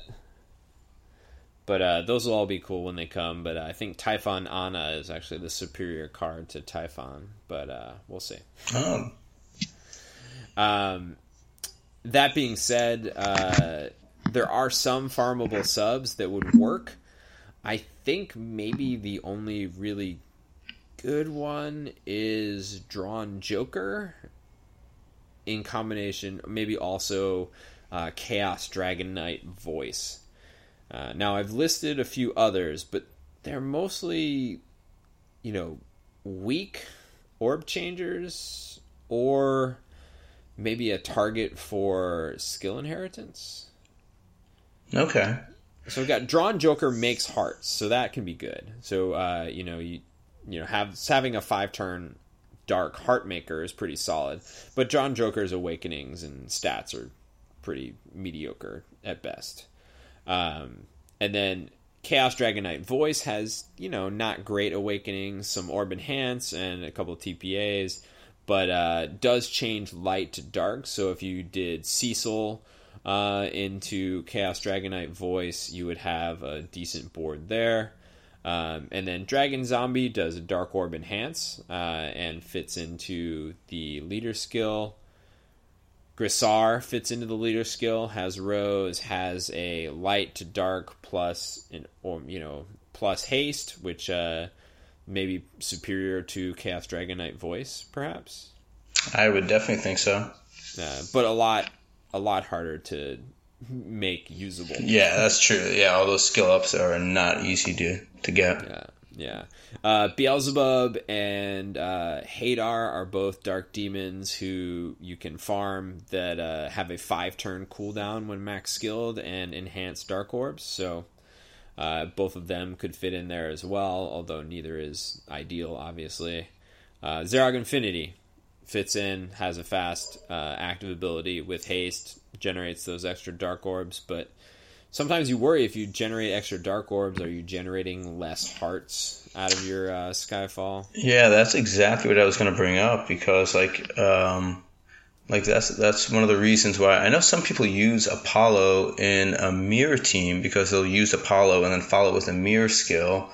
But Awoken Apollo with any sort of Skyfall when you need hearts could be kind of rough. Yeah, you don't want to decrease the Skyfall of heart orbs. I mean, I think these heart cross mechanic monsters are, they want those hearts, and their attack multipliers are high enough. You don't need a ton of your attack orbs unless you're trying to super burst, in which case I think you should probably not be counting on your Skyfall to give you the attack orbs. You should be counting on your own board changes. Yeah, for sure. We've skipped over the fact that Gremory, like other Heartcross monsters, has some damage reduction. Now, she has 35% damage reduction, which when you have 2 leaders doing the same, you end up having 57.75 damage reduction, which is the same as Ronov, and I think substantially it just feels like a lot less than having that 75% damage reduction that you get from Kaede or Miru. Yeah, I mean, I haven't seen what a team looks like that's put together fully with Gremory. If a fully Hypermax team is going to be rocking 35,000 hit points, maybe 57 and 3/4 is enough. But the 75 does feel pretty nice. When you're just taking what would be a 1-hit knockout and absorbing it in your first eighth of your hit point bar. But I don't know. Maybe some of the balance type cards are going to be packing more hit points, but I don't know. I would think that's you might even want to have a shield at some point, depending on what you're facing. Yeah, very much. Can you think? I didn't come up with any other farmable subs that I thought would be very useful for Gremory. Do you have any suggestions there? For farmable, not really. The only thing I was thinking would be a nice inherit is actually who we were just recently talking about is Ishida. Yeah. That would be a nice target for an inherit. I was trying to remember who that was, and just off the top of my head, I'm like, I think that there's somebody that does that board change, and I was like, Sylvie? No, not Sylvie. She's light Yeah. So, yeah, Ishida, you're right, would be a good inherit. I think Apocalypse probably fits in there well also. Yep, most definitely, yeah. Yeah, but I can't think of a ton of others. I think if you're, I think those board changer, a board change and then a fix. So if you had to, if you had to throw in, a farmable sub, then maybe somebody that changes light to dark that can fix an APOC board or a Cecil board would be very good. I usually try to steer away in these from collab monsters as sort of your ideal subs. But there's just so few good subs for Gremory, it seems, that have that making dark orbs and making heart orbs, that it's kind of tough. Yeah, I mean, I would definitely think, a fix on a Ishida board would be Pandora. A fix on a Cecil or Apocalypse board would be, I guess, ideally Grissar. But yeah, it's not easy. It's not easy to make that all work when you're relying on using an active each turn. So that's tricky. That's kind of tricky. Yeah. I think as I look at this as well, I think of all the heart cross mechanic teams, this one looks like it's going to be suffering for time extends the most. I didn't even consider that. Because I don't think Gremory has any in her Awakenings. She has one. She has one? Okay. She does, yeah. So she has one, so you're looking at 5 seconds total from the base plus your leaders. And then, if you throw in Akachi, none. Typhon, I think, has one. Or does he have any? I think he has one. And then Plum would have one. Pandora would have 2 if you choose that version.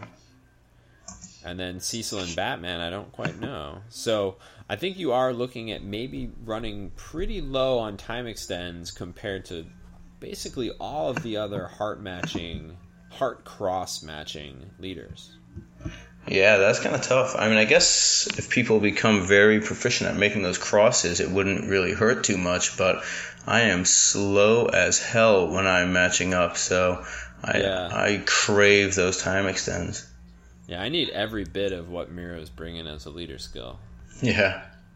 All right, so what do you think about Gremory and Rono fitting into the current meta? We've got this 57% damage reduction, 144 times attack, so raw dragon level attack, way past what Miro does. Even with her buff, it's still going to be a lot higher damage. And this damage reduction, which is lower. I don't know what I think in terms of how they fit into the current meta. I don't feel like either of them has a flexible subpool quite the way Miru does, or even the way Kaede does. I know Kaede's ideal teams are, multiple Kaedes, but you don't necessarily need that to clear hard things. Yeah, I mean, I think here's the thing that I mean, just like you said, that multiplier is the same as like raw dragons. And raw dragon, you're typically looking at making a TPA when you really need to do damage. But when you're including rows with a 144x, you're doing ridiculous damage. Which is why I think having the active skill limitation was kind of needed. Otherwise, this would be probably one of the biggest damage dealers in the game, consistently at least. I mean, I guess if you're, Rico, you could go ahead and use what's it called, the Dark Jammer guy. I forget his name at the moment, but because he's got like the highest multiplier. But Fenrir. Fenrir. Yeah, thank you. Most people can't achieve, that full multiplier, but this one wouldn't be that hard to make. So I kind of feel like she would be very effective in a limited amount of content, but where it does work, it would work very well. Yeah, I'm sure. I mean, you can envision the kind of damage you could put out with Gremory if you used one of those ideal boards that I've seen for Miru, where it's, Like I've done a a double board change, and I end up with let's see, what is it, 5 and 4 and 3 is I end up with 12 heart orbs, and you can do that cross, and you can cascade a row and have 5-6 combos. You would be doing massive amounts of damage. Oh yeah, but is that necessary? Yeah, for most content, I would say most likely not. Yeah. So, I don't know. It would be fun to play with for sure. I would enjoy making that setup. And I think now that I look at it, if you're running Akachi on the team, maybe it's worth throwing a Haku in there so you can get that Hakechi board. And do one of those big road drops, board setups, or even just if you end up with only 9 orbs or something. But yeah, I think can do a lot there. Yeah, definitely interesting to explore, and I don't know. I want to see the sort of teams that people are going to put together because, and like I said, you just came out and. I didn't get to roll one, but I want to see what people can start posting. Yeah, sounds great. Let's move on. We've got sort of 2 segments left that we want to do, and I think both of them are going to be pretty quick. I have art that I love, and I'm just going to throw it out there right away. This is the Cute Corner pick for me. Is 3112, and it is Sniper at Rest Mir. And I think this is more sort of a overall tribute to the summer collab. I thought they had amazing art throughout a lot of this collab, and for some reason the Super Soaker that she's got just gets me. I love it. Very reminiscent of my childhood. Got the Super Soaker in one hand, water balloon in the other, just coming to get you. I love it. I'm in. Yeah, definitely. I kind of like the, you have these targets that look like pretty serious, with the name Sniper, and then she's got the, a water gun. Yeah. All right. What do you got for us? I have got 2553. All right. Denebula, very underappreciated. For some reason, I've rolled quite a few of these, and I find them just adorable. It's like a Bastet level of cuteness there, and it's one of the first cards where I was like, you know what? I don't think I've cleared anything with her, but I just like having her. I don't know why. One of the first cards. I can totally understand that, and I love that the gears are flying around. She's got the gears, I think some green and red ones, and the only thing that throws me off on this art is she's got sharp teeth, man. She's got little steel. She's got a Jaws mouth, Jaws from the old. From James Bond, yeah. Well, yeah. I mean, definitely looks at least a little dangerous with some claws going on and some sharp teeth. So, approach with caution, I guess. Yeah. But definitely a lot of really good details in there. And listeners to the podcast will know that I am a huge fan of the details. All right. Excellent Q Corner. Not too in-depth this time. We can go... we can dive into something on a future podcast. So, all right. Tip of the pod. Sometimes we have a question in this space. Right now, we're just going to go with a tip.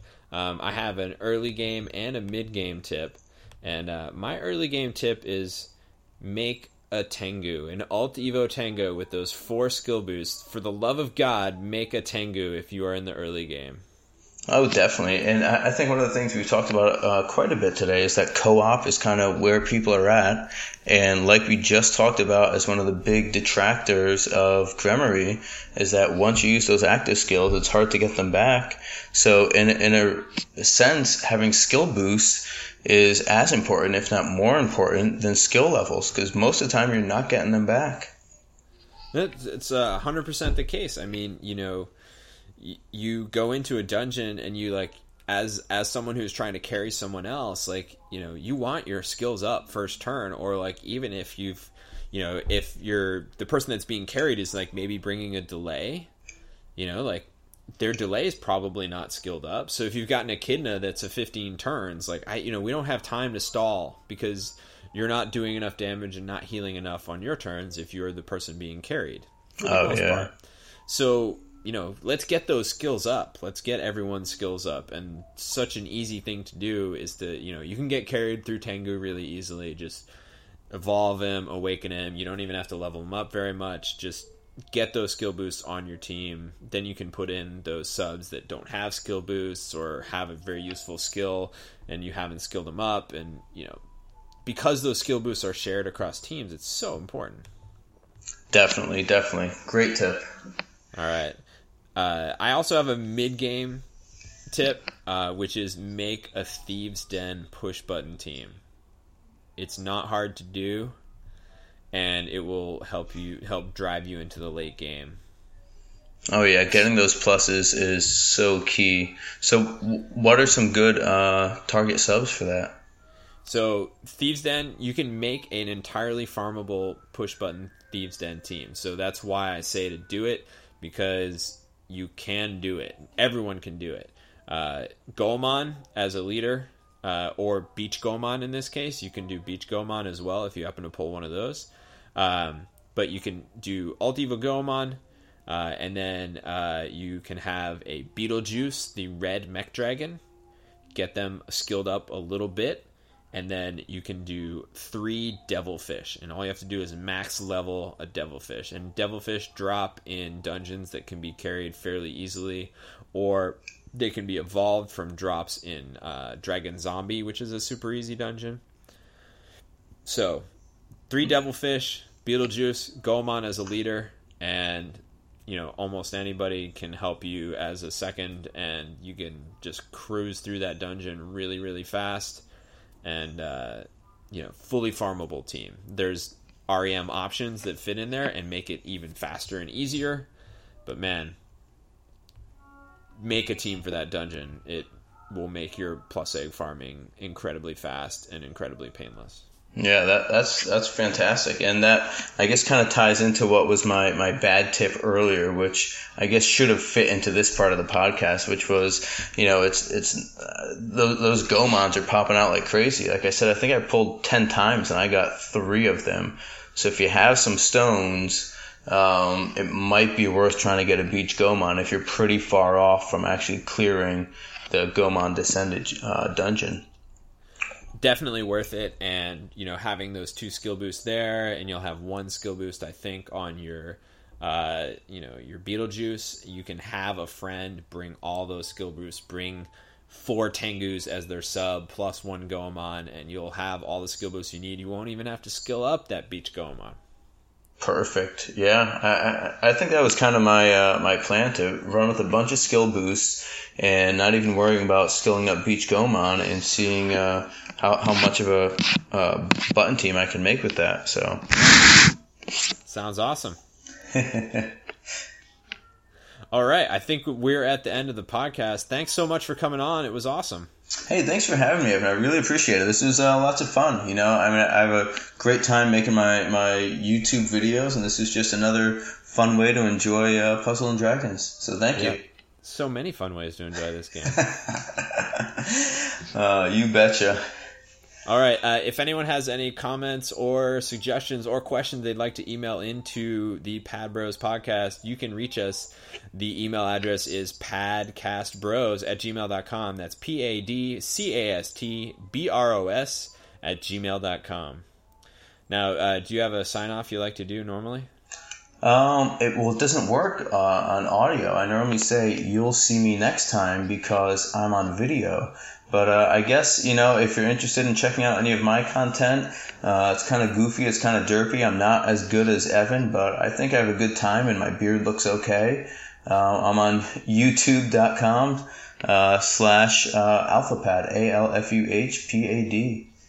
All right. Well, I urge everyone to go over there and check it out. Very fun videos. And for the Padcast, or sorry, Padcast Bros, Pad Bros sign off. Oh my god, I mangled that so badly. For the Pad Bros sign off, we're gonna go with what Kevin always says, and may the Skyfall gods be ever in your favor. That's great. That's it. Bye. Thanks for listening. Take care.